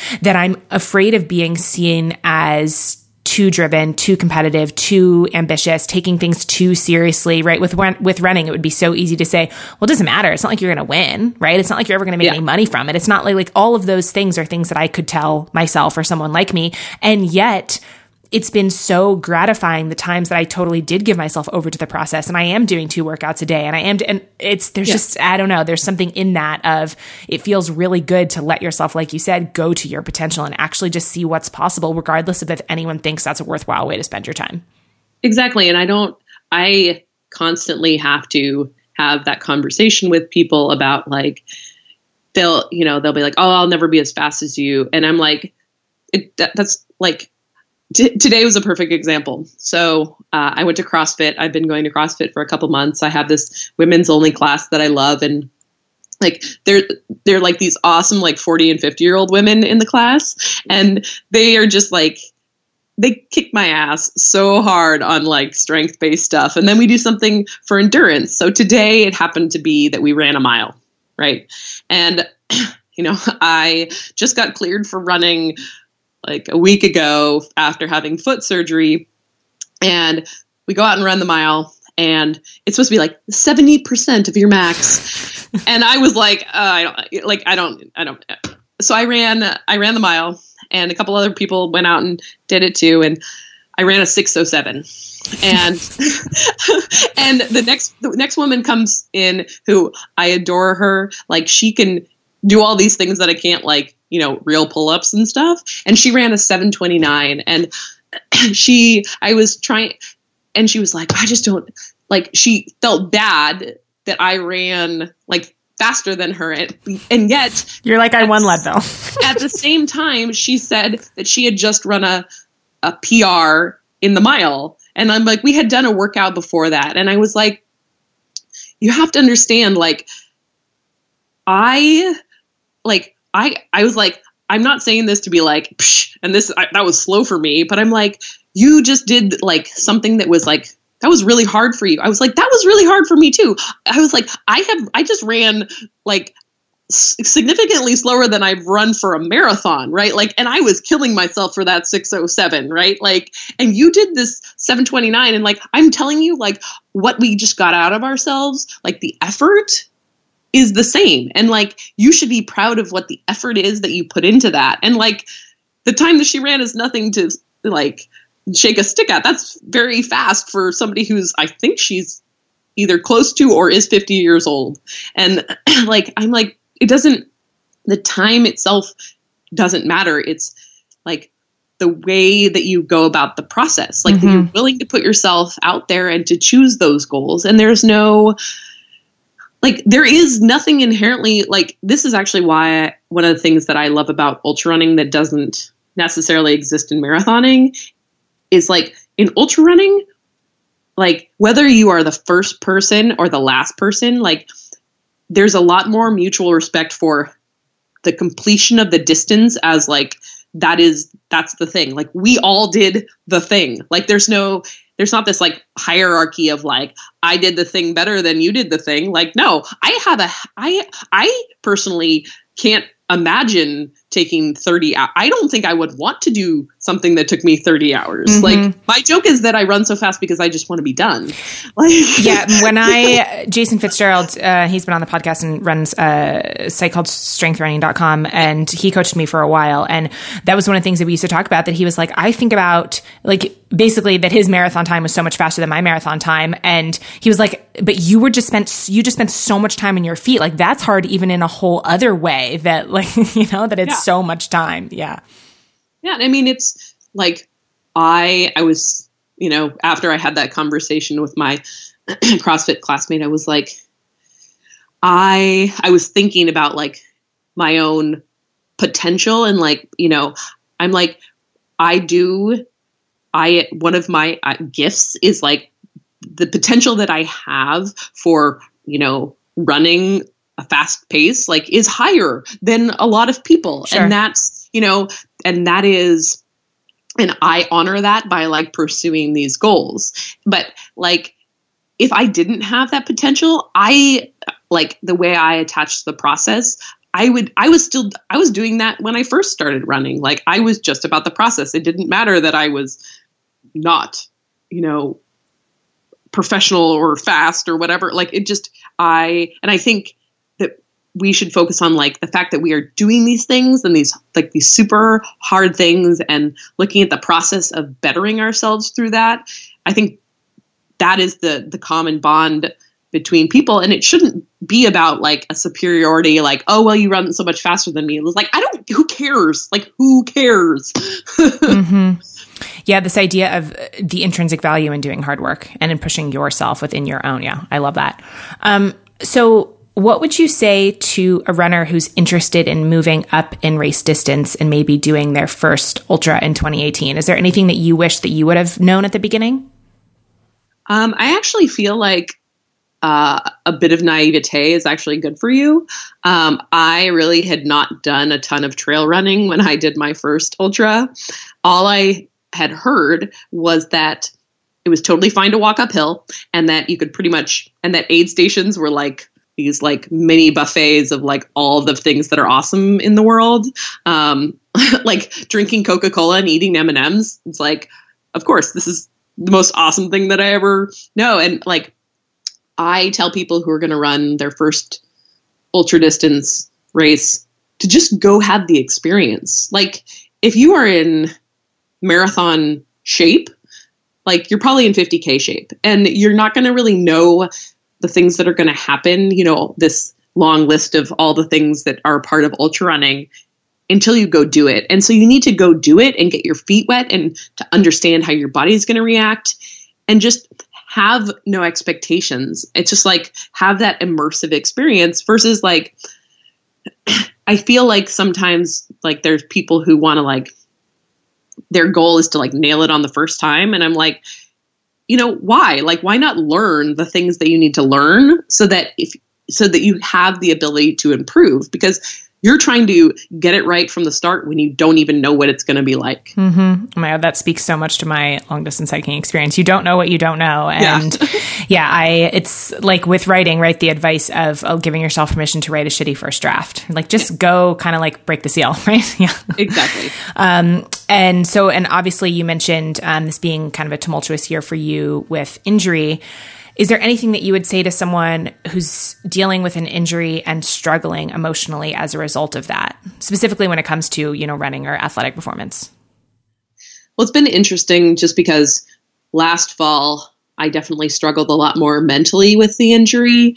I think the first place for like the first stop in kind of like dealing with injury is like getting answers, right? Like, the problem for me mentally was that nobody could agree what was wrong with me, which meant every day I would wake up and be like, does my foot hurt?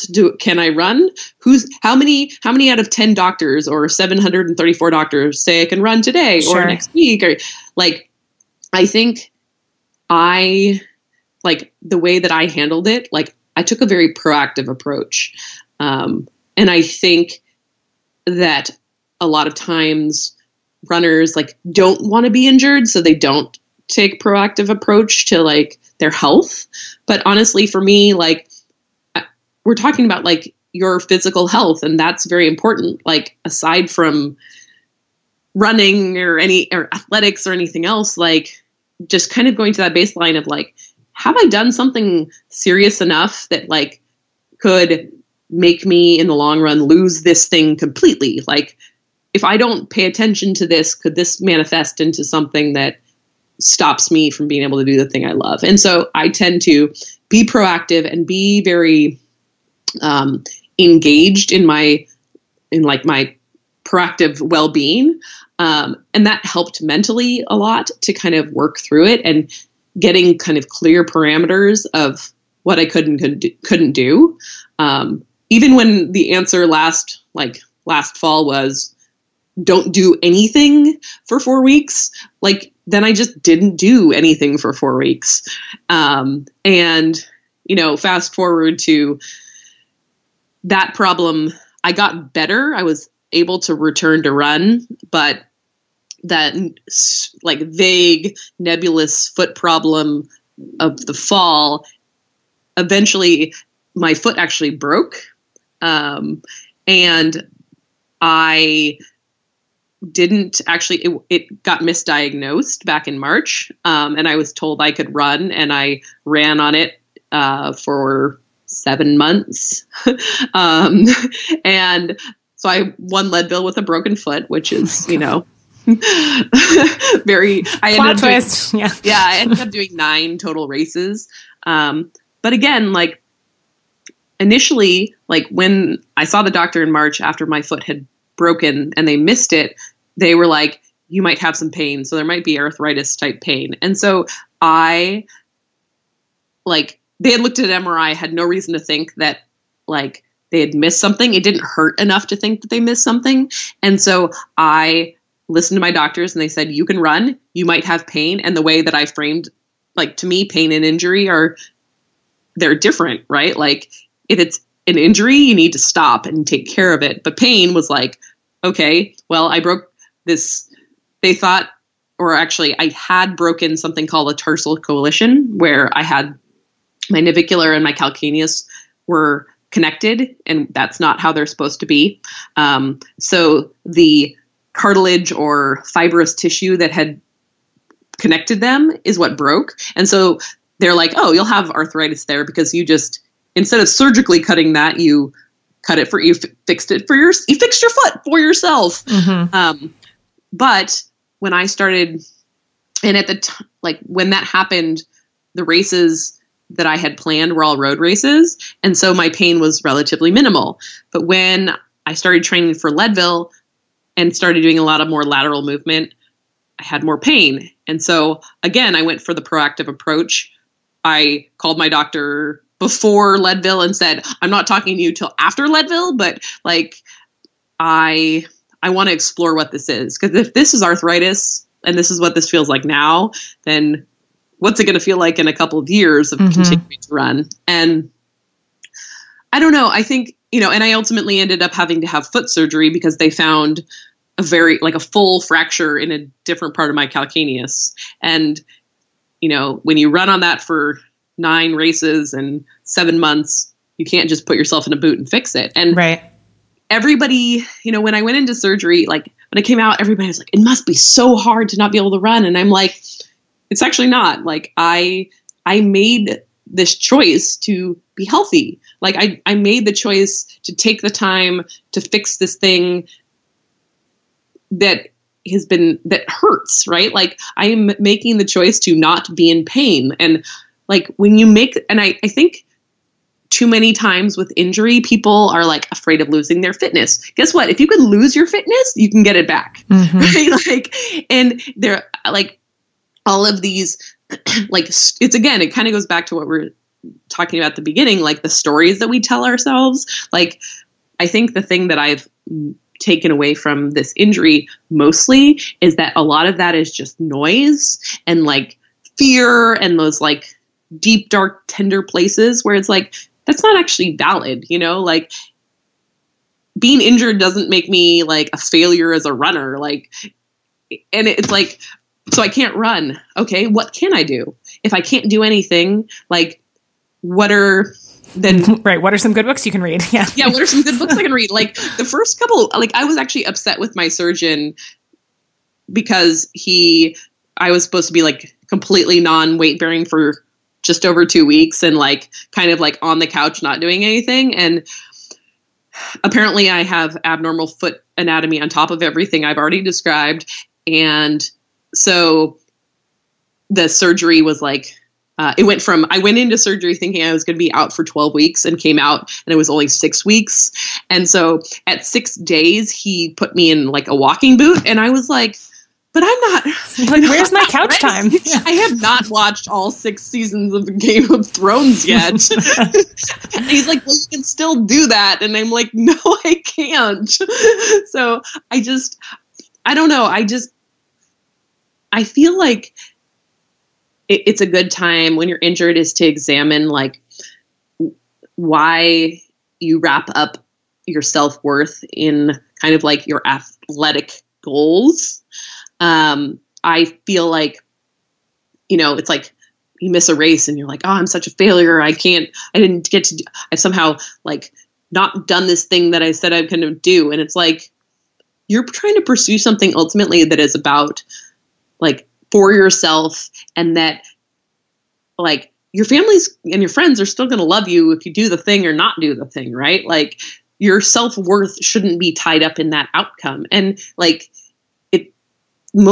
for the most part, like the events that we do, if you miss it, it's going to come around the next year. Like the opportunity is still going to be there and it will only be there if you care for that injury. Yeah, no, I love that. I think, brilliant. I love it. I think that's a good place actually to start to wrap up. And the way that we end these are with a series of hopefully fun little rapid fire questions. There's 7 of them, and it's questions that the Patreon community, the awesome folks who fund the podcast, want me to ask all of our 8 guests this season. So if you want to answer 7 random questions. I do. The more random, the better. Okay, here we go. If you could have a hot fling with one fictional character, who would it be? What? Yep. So like not like a character in a book or, not the actor themselves, but like the character they play in a TV show or a movie. Like who's the fictional character that you're going to have a hot fling with? I don't know. Maybe the things that I've been reading lately have just not been conducive to that. Or the things I'm watching are all way too like there's no character on Game of Thrones, like I don't know. I'm going to have to say I'll get back to you on that. Okay, you're going to have to. See, this is going to come to you in like a crazy 4 a.m. moment where you're like, I want to have sex with this character. And then please update us on Twitter. I will. That's all I was going to say. Yeah, I'm here for that. Everyone watch out for that. What's something that you learned this year that changed either the way you think about yourself or the world in general? Ooh, I could go super deep on that one, but I learned that even when we feel that we are 100% justified and super self-righteous in how we feel. Like, I'm 100% right about this thing, right? Even when we feel that way, we still have the ability to enact change, to change whatever the situation is. I had several examples of that this year where I felt something about, like, I felt right about something and I felt self-righteous anger. And then I realized that in order to make the situation better, I couldn't just sit there like a queen on her throne, like waiting for the other person to realize that they were just wrong and come grovel at my feet. Like, I had to, like, look at my own behavior and like how I could actually make things better without necessarily like giving up my boundaries. It's not like, oh, I'm just going to give up on this, that I'm right. It's just like that there is always something you can do to kind of like work through those situations. Mm-hmm. Yeah, I love that. Such a good lesson. What's something that didn't go as expected for you this year? Bird strike. That doesn't mean anything to anybody. I mean, I know what it is, but yeah. Okay. My sponsor, Oiselle, decided to do this thing where we did this like, it was a relay called the Speed Project. And it was 6 women plus 6 more women crewing for us, running from LA to Vegas. And my aforementioned foot break happened while making coffee about 2 hours before I got an airplane to go do that. So my first failure was trying to run my share of 340 miles on a broken foot. That did not work out very well for me. And then on top of that, I got food poisoning and had to be driven out of Death Valley and dropped off at an emergency room because I was in such dire straits. So that was a not super great experience for me. I was like, I didn't come into that like in a great place because I was freaking out about my foot and I was going through a lot of things personally and I had just gotten better from being injured. And that was definitely not the highlight of my year. Yeah. I mean, I watched the video about it. I can imagine. So the next question, I'm particularly interested to hear what your answer is for this. Tell me about a time when you feel like you really like pushed your own limits, like when you impressed yourself by what was possible. That's a good question. It's actually interesting that my answer is this year, about, let's see, a month and a half after my foot broke. I was back to running and I went to South Africa to run the Two Oceans 56K. And then 8 days later, I went to the London Marathon to run London. And given that I had basically been running for like less than 2 months, I showed up I made it through Two Oceans. Like, I had a decent day. Like, my foot didn't hurt. I was very impressed with that. But to turn around and like run a marathon, like, my coach had basically said, there's no way in hell you're going to run faster than 3 hours. It's, just given all the factors. And I ran a 2:54 at London, and I really just went for it. And like, I know I've run, like, my PR is a 2:38. Like, a 2:54 is not a fast time for me, but like the way, like the amount of guts that it took, like I went out on like a kamikaze. Like, my splits were like, my first half was so much faster, but I just was like, you know what? I have nothing to lose and I have nothing to prove. And I just want to see what's possible. Like, in this moment, in this place that, like, as I was talking earlier, like, I wanted to do London as my first marathon. So I finally had this opportunity and I just wasn't going to let it go quietly. Mm-hmm. Mm-hmm. I love that. The idea of, that it takes being really gutsy at the beginning. I know I mentioned Jason Fitzgerald before. I remember us having a conversation once about race strategies, right? And how, people are always saying, start out really slow, be conservative. I mean, more with marathon stuff like that, don't burn it all out too soon. And maybe 80% of the time that's the right advice or whatever. But he was talking about how sometimes and often your best performances are going to be like, are you willing to blow up? Basically, that if you're willing to go out at a pace that feels not sustainable and just like a hang on like for your life, that's sometimes, that you might blow up and not finish, or something incredible could happen. Exactly. I love that. What's something that you plan to do less of in 2018? Well, trail running, because at least initially, because my goal is with the marathon. But also just continuing on the like deep, dark, negative, like thought process thing. I'm like, as I embark on this goal of running a PR in the marathon, like doing less of that negative self-talk, just continuing to do that.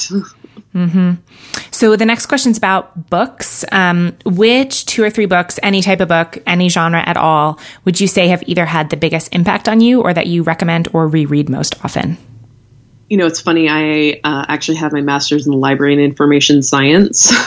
Interesting. I didn't know that. Most people don't. I was a children's librarian. I really love the Brene Brown books. Every March, I pretty much read them because I'm cursed in the month of March, apparently. I really love the Brene Brown books. So all of her books are great. In terms of like being in like my introspection needs like a focus, because otherwise it's just, my own voice echoing around in my own head.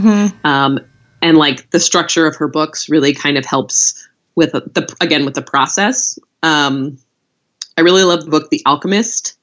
I read that I've read that a ton. I was actually given that book by my college basketball coach when I went in to tell her that I was quitting the team a week before my first game. She gave me that book to try to convince me that I was making the wrong choice. And it actually turned out to be the book that just confirmed that I was making the right choice. And the book that I think running wise is the most important to me is probably How Bad Do You Want It by Matt Fitzgerald. It's so good. So good. Have you ever read Elite Minds? No. That in that same vein of book, that one was probably my favorite. I'll put it on my list. I need something new to read. Good. Anyways. I mean, any mental toughness things I want to read forever. So yeah. The last question, if you could leave our community, the listeners, with one call to action, maybe a question to ask themselves or a small action to take, what would it be? Wow. I mean, I feel like there's so much going on in the world right now. Right. Let's see, which subject should I pick? I think that the thing that I've been kind of like most invested in recently, a lot of it has to do with the Me Too campaign. I know that was a whole subject we didn't get to, your blog post on that. Maybe we can do another. Yeah. Well, I think the thing that the point that I made in that blog is about women supporting other women. And I feel like the call to action is, and it's, for men too, like to be advocates for women and to be like to believe other women, to support other women, to hear other women, to be on their side, like to be on each other's team, to like help lift each other up. I feel like there's so much divisiveness in the world right now that like we all need like a badass lady gang, and like whatever it is, like for whatever you are into, like to build those kind of communities around yourself, I think is really important. And I think is what's going to help change so many different areas of life that are, disintegrating around us. Believe women, support women, build yourself a badass lady gang. I'm here for that. I am here for that. What's the best place for people to find you and say hi? Do you have a favorite way to connect with new folks? I am on Twitter. That's fast_foodie. And I'm on Instagram, which is just fastfoodie, no underscore. I don't do Facebook. So if you try to friend me, I also don't do Facebook. If you try to friend me on Facebook, I will, unless I have personally had you over for dinner or like know your children, I'm probably going to say no. Sorry. I love it. Well, I will put links to all of that in the show notes. Devin, this was amazing. Thank you so much. Thank you so much.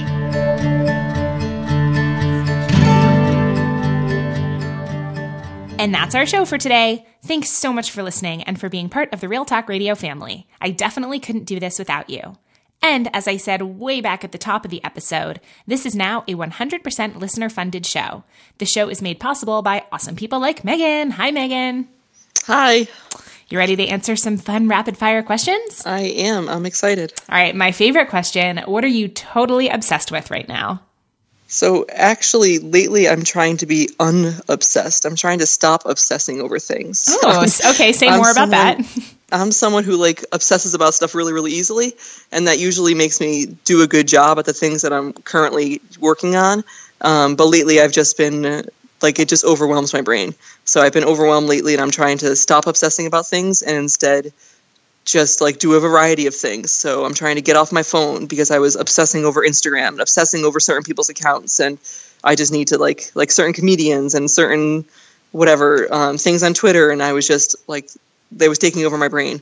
TV shows on my phone was binge watching them. So I'm trying to get away from that, starting to read more books again, and trying to obsess less and do more of a variety of things instead of getting totally into one thing, because that's just not healthy for my brain right now. No, I like it. I'm into it. I am reaching sort of a pinnacle of need to put the phone down for a while. I feel like I go through phases where sometimes I have a really good, because there's nothing wrong. I love Instagram. There's nothing wrong with social media. It's just about how I, there's times when I have good boundaries and I'm actually getting deep work done also. But now I feel like there's so many fun things happening on it that's every 15 minutes I'm refresh. No, not good. Yes. Yeah. It becomes you scroll automatically without even thinking, and you're maybe I don't need to bring my phone into the bathroom. I mean, that's not necessary. I think about that all the time. I'm not important. No one's gonna, no one needs me. I can just pee. It's fine.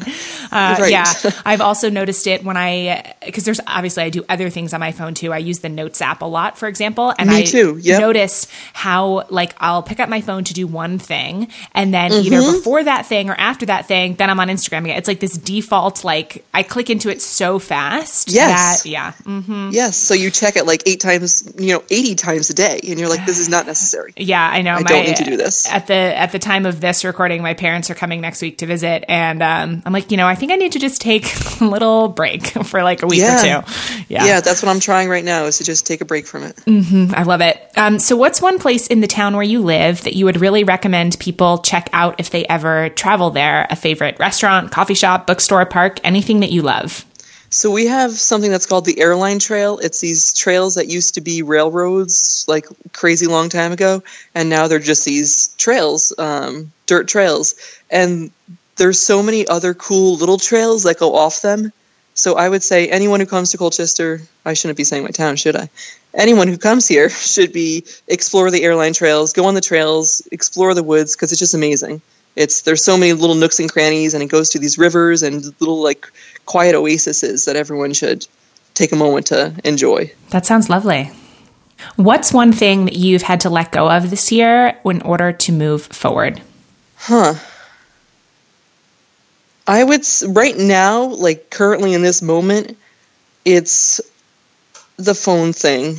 I have to just give myself peace from it. But I would say that trying to do everything. You only get one life, so it's sometimes you're oh, I have to do that, and I want to do that, and I want to do that, because there's so many cool things that you want to do in life. But that's been getting me bogged down, and I just need to enjoy what I'm currently doing instead of thinking about all the different things. Yeah, I hear that are possible. You know what I mean? There's so many life choices that you could be making, and every single day. And then that gets crazy overwhelming, and you're but I'm missing out on that, and I'm missing out on that. And I'm trying to just enjoy and accept where I am right now instead of thinking about all the infinite possibilities. Yeah, I mean, I think about this all the time. Yeah, I think about a lot how, you can do a lot of different things over the course of your life, but you can't do them all at the same time. And you don't need to worry about doing them all right now. Exactly. the things that you want the most will kind of come back around, right? And, exactly. Yes, that's a good way of putting it. Yeah. What's one decision in your past that had you chosen differently, you feel like would have led you down an entirely different path in your life? I remember there was one of my economics professors asked me in college, she said, there's this internship in Washington, D.C. this summer, and I really think you'd be good for it. And I was just taking economics classes as part of, I have a history and a math degree. I was weird in college and wanted to do both. So, but it was just, I was doing it for fun. As nerdy as I was purely taking the economics class for fun. And I was like, oh, that'd be cool, but like, no, I'm going to be a math teacher, so I'm all good. And now I'm a math teacher, and I've been a math teacher for 12 years. So it's just like that moment, looking back at that, I'm like, I was offered an internship in Washington, D.C., and I said no? Like, what? Yeah. But I'm glad, like, I love my life. But if I had said yes at that point, then I'd be living a totally different life right now. Yeah, I don't remember who it was in our community that put this question forward as one of the potential end of episode questions for season 13. And there were so many good questions I didn't even know. I was like, what do I do? And so I picked some of them for this too. But ever since that question, or it was some variation of that question was posed, I've been thinking about that too. Like, what are the real pivot points that, man, if I would have taken a left instead of a right, it would have been so different. But that's one of those things that I have to be like, don't obsess about. Yeah. You know what I mean? Like, you can still make life choices, but you can't go back and change anything from, 10 years ago. So. Yeah. So the last question, what's one thing that you've recently been wishing that people were more open and honest about? Oh gosh, so many things. I think I would say feelings, what people truly feel.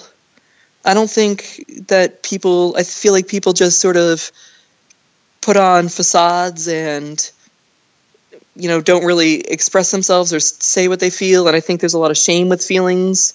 One of my students just had me read The Giving Tree, the children's book, and I started crying. I mean, like, I teach high school students. Like, there's no reason for me to be crying in math class. But the kids were all like, you're crying? And I was like, and I explained why I was crying and why, like, the tree, like, why the book hit me. And they were all like, you're emotional. And I'm like, yeah, and that's okay. Like, there's no shame in that. I think people sort of just, like, don't allow them to feel too deeply, themselves feel too deeply. Then I feel like they don't share their feelings. So I feel like there's, like, a weird shame in feelings. Yeah, I think really beautifully said. Mm-hmm. We need to be okay with expressing them and be more accepting of people's feelings. Mm-hmm. Yeah. And to not, I think that this is particularly, well, I guess not just a female thing, but I know that there is a fear sometimes that's come up for me of, people are going to think that I'm too emotional or too much or too sensitive or too, because we're told those are not okay things to be. And I think that for guys, we don't allow them to. Right. Or they feel like they shouldn't be. When just imagine how much better, like, everyone's relationships would be if everyone just really said how we're honest about it. And, like, sometimes your feelings are going to get hurt. Yeah. But that's better just to be honest about what you're feeling. I love it.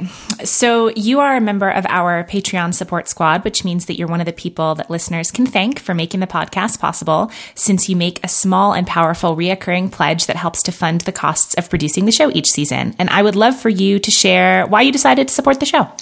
So I think about how much money, like, Taylor Swift and Beyonce and the pro football players and everyone, all the big entertainers get.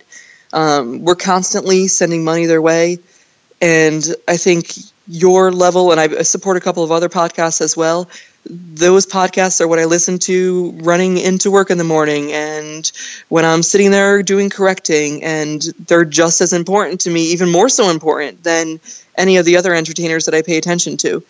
So I think, you're working. What you do is work, and I'm consuming that work. So just like I get paid for teaching, you deserve to be paid. I think there's, like, huge inequities. Like, Taylor Swift maybe shouldn't be getting paid as much, and maybe you guys should be getting paid more. Yeah, I will take some of Taylor Swift's money. That's if anyone would like to funnel Taylor Swift's money to me, I will put it to good use. Yeah, so I just think you're working and you deserve to be paid for your work. And I absolutely love your podcasts. I love the conversations that come up and the open communication. So you deserve to be supported. I love that. You mentioned that you support a couple of other shows too. Any other favorites that you want to give a shout out to that you think people would enjoy listening to? A whole bunch of comedians. Jared Freed has a podcast that's sometimes inappropriate. It's J Train, but absolutely hilarious. I used to, Julia Hanlon's running on Ohm, I absolutely loved. She stopped that, but I still have that on my subscribed podcast list. Those are the only ones I can think of off the top of my head right now. I have literally like a whole list of subscribed podcasts, and I don't even remember which ones I'm supporting. Me too. That's another thing. Sometimes where you mentioned the being obsessed and getting overwhelmed. Sometimes when I think about how many podcasts I want to listen to, how many books I want to read, like I just can't. It's still like there's literally not enough time in a lifetime for me to consume all the content that I want to consume. Right. And then if I start listening to one, then I like listen to every episode. You know what I mean? Going back 3 years, and I need to stop that. Yeah, totally. It gets obsessive. Yeah, I love it. So thanks for that, and to everyone listening, if you love the podcast, if you want to help keep it going, if you want over 40 hours of bonus content, plus lots of other fun opportunities and extras, just go to patreon.com/NicoleAntoinette to make your pledge of $8 or more for each 8-episode season. I honestly can't tell you how much your support means to me, and it'll be so much fun to get to know you better once you've joined our community. So until next time, here's a big virtual hug and a reminder that we're all just doing the best we can, and no matter what, we're in this together.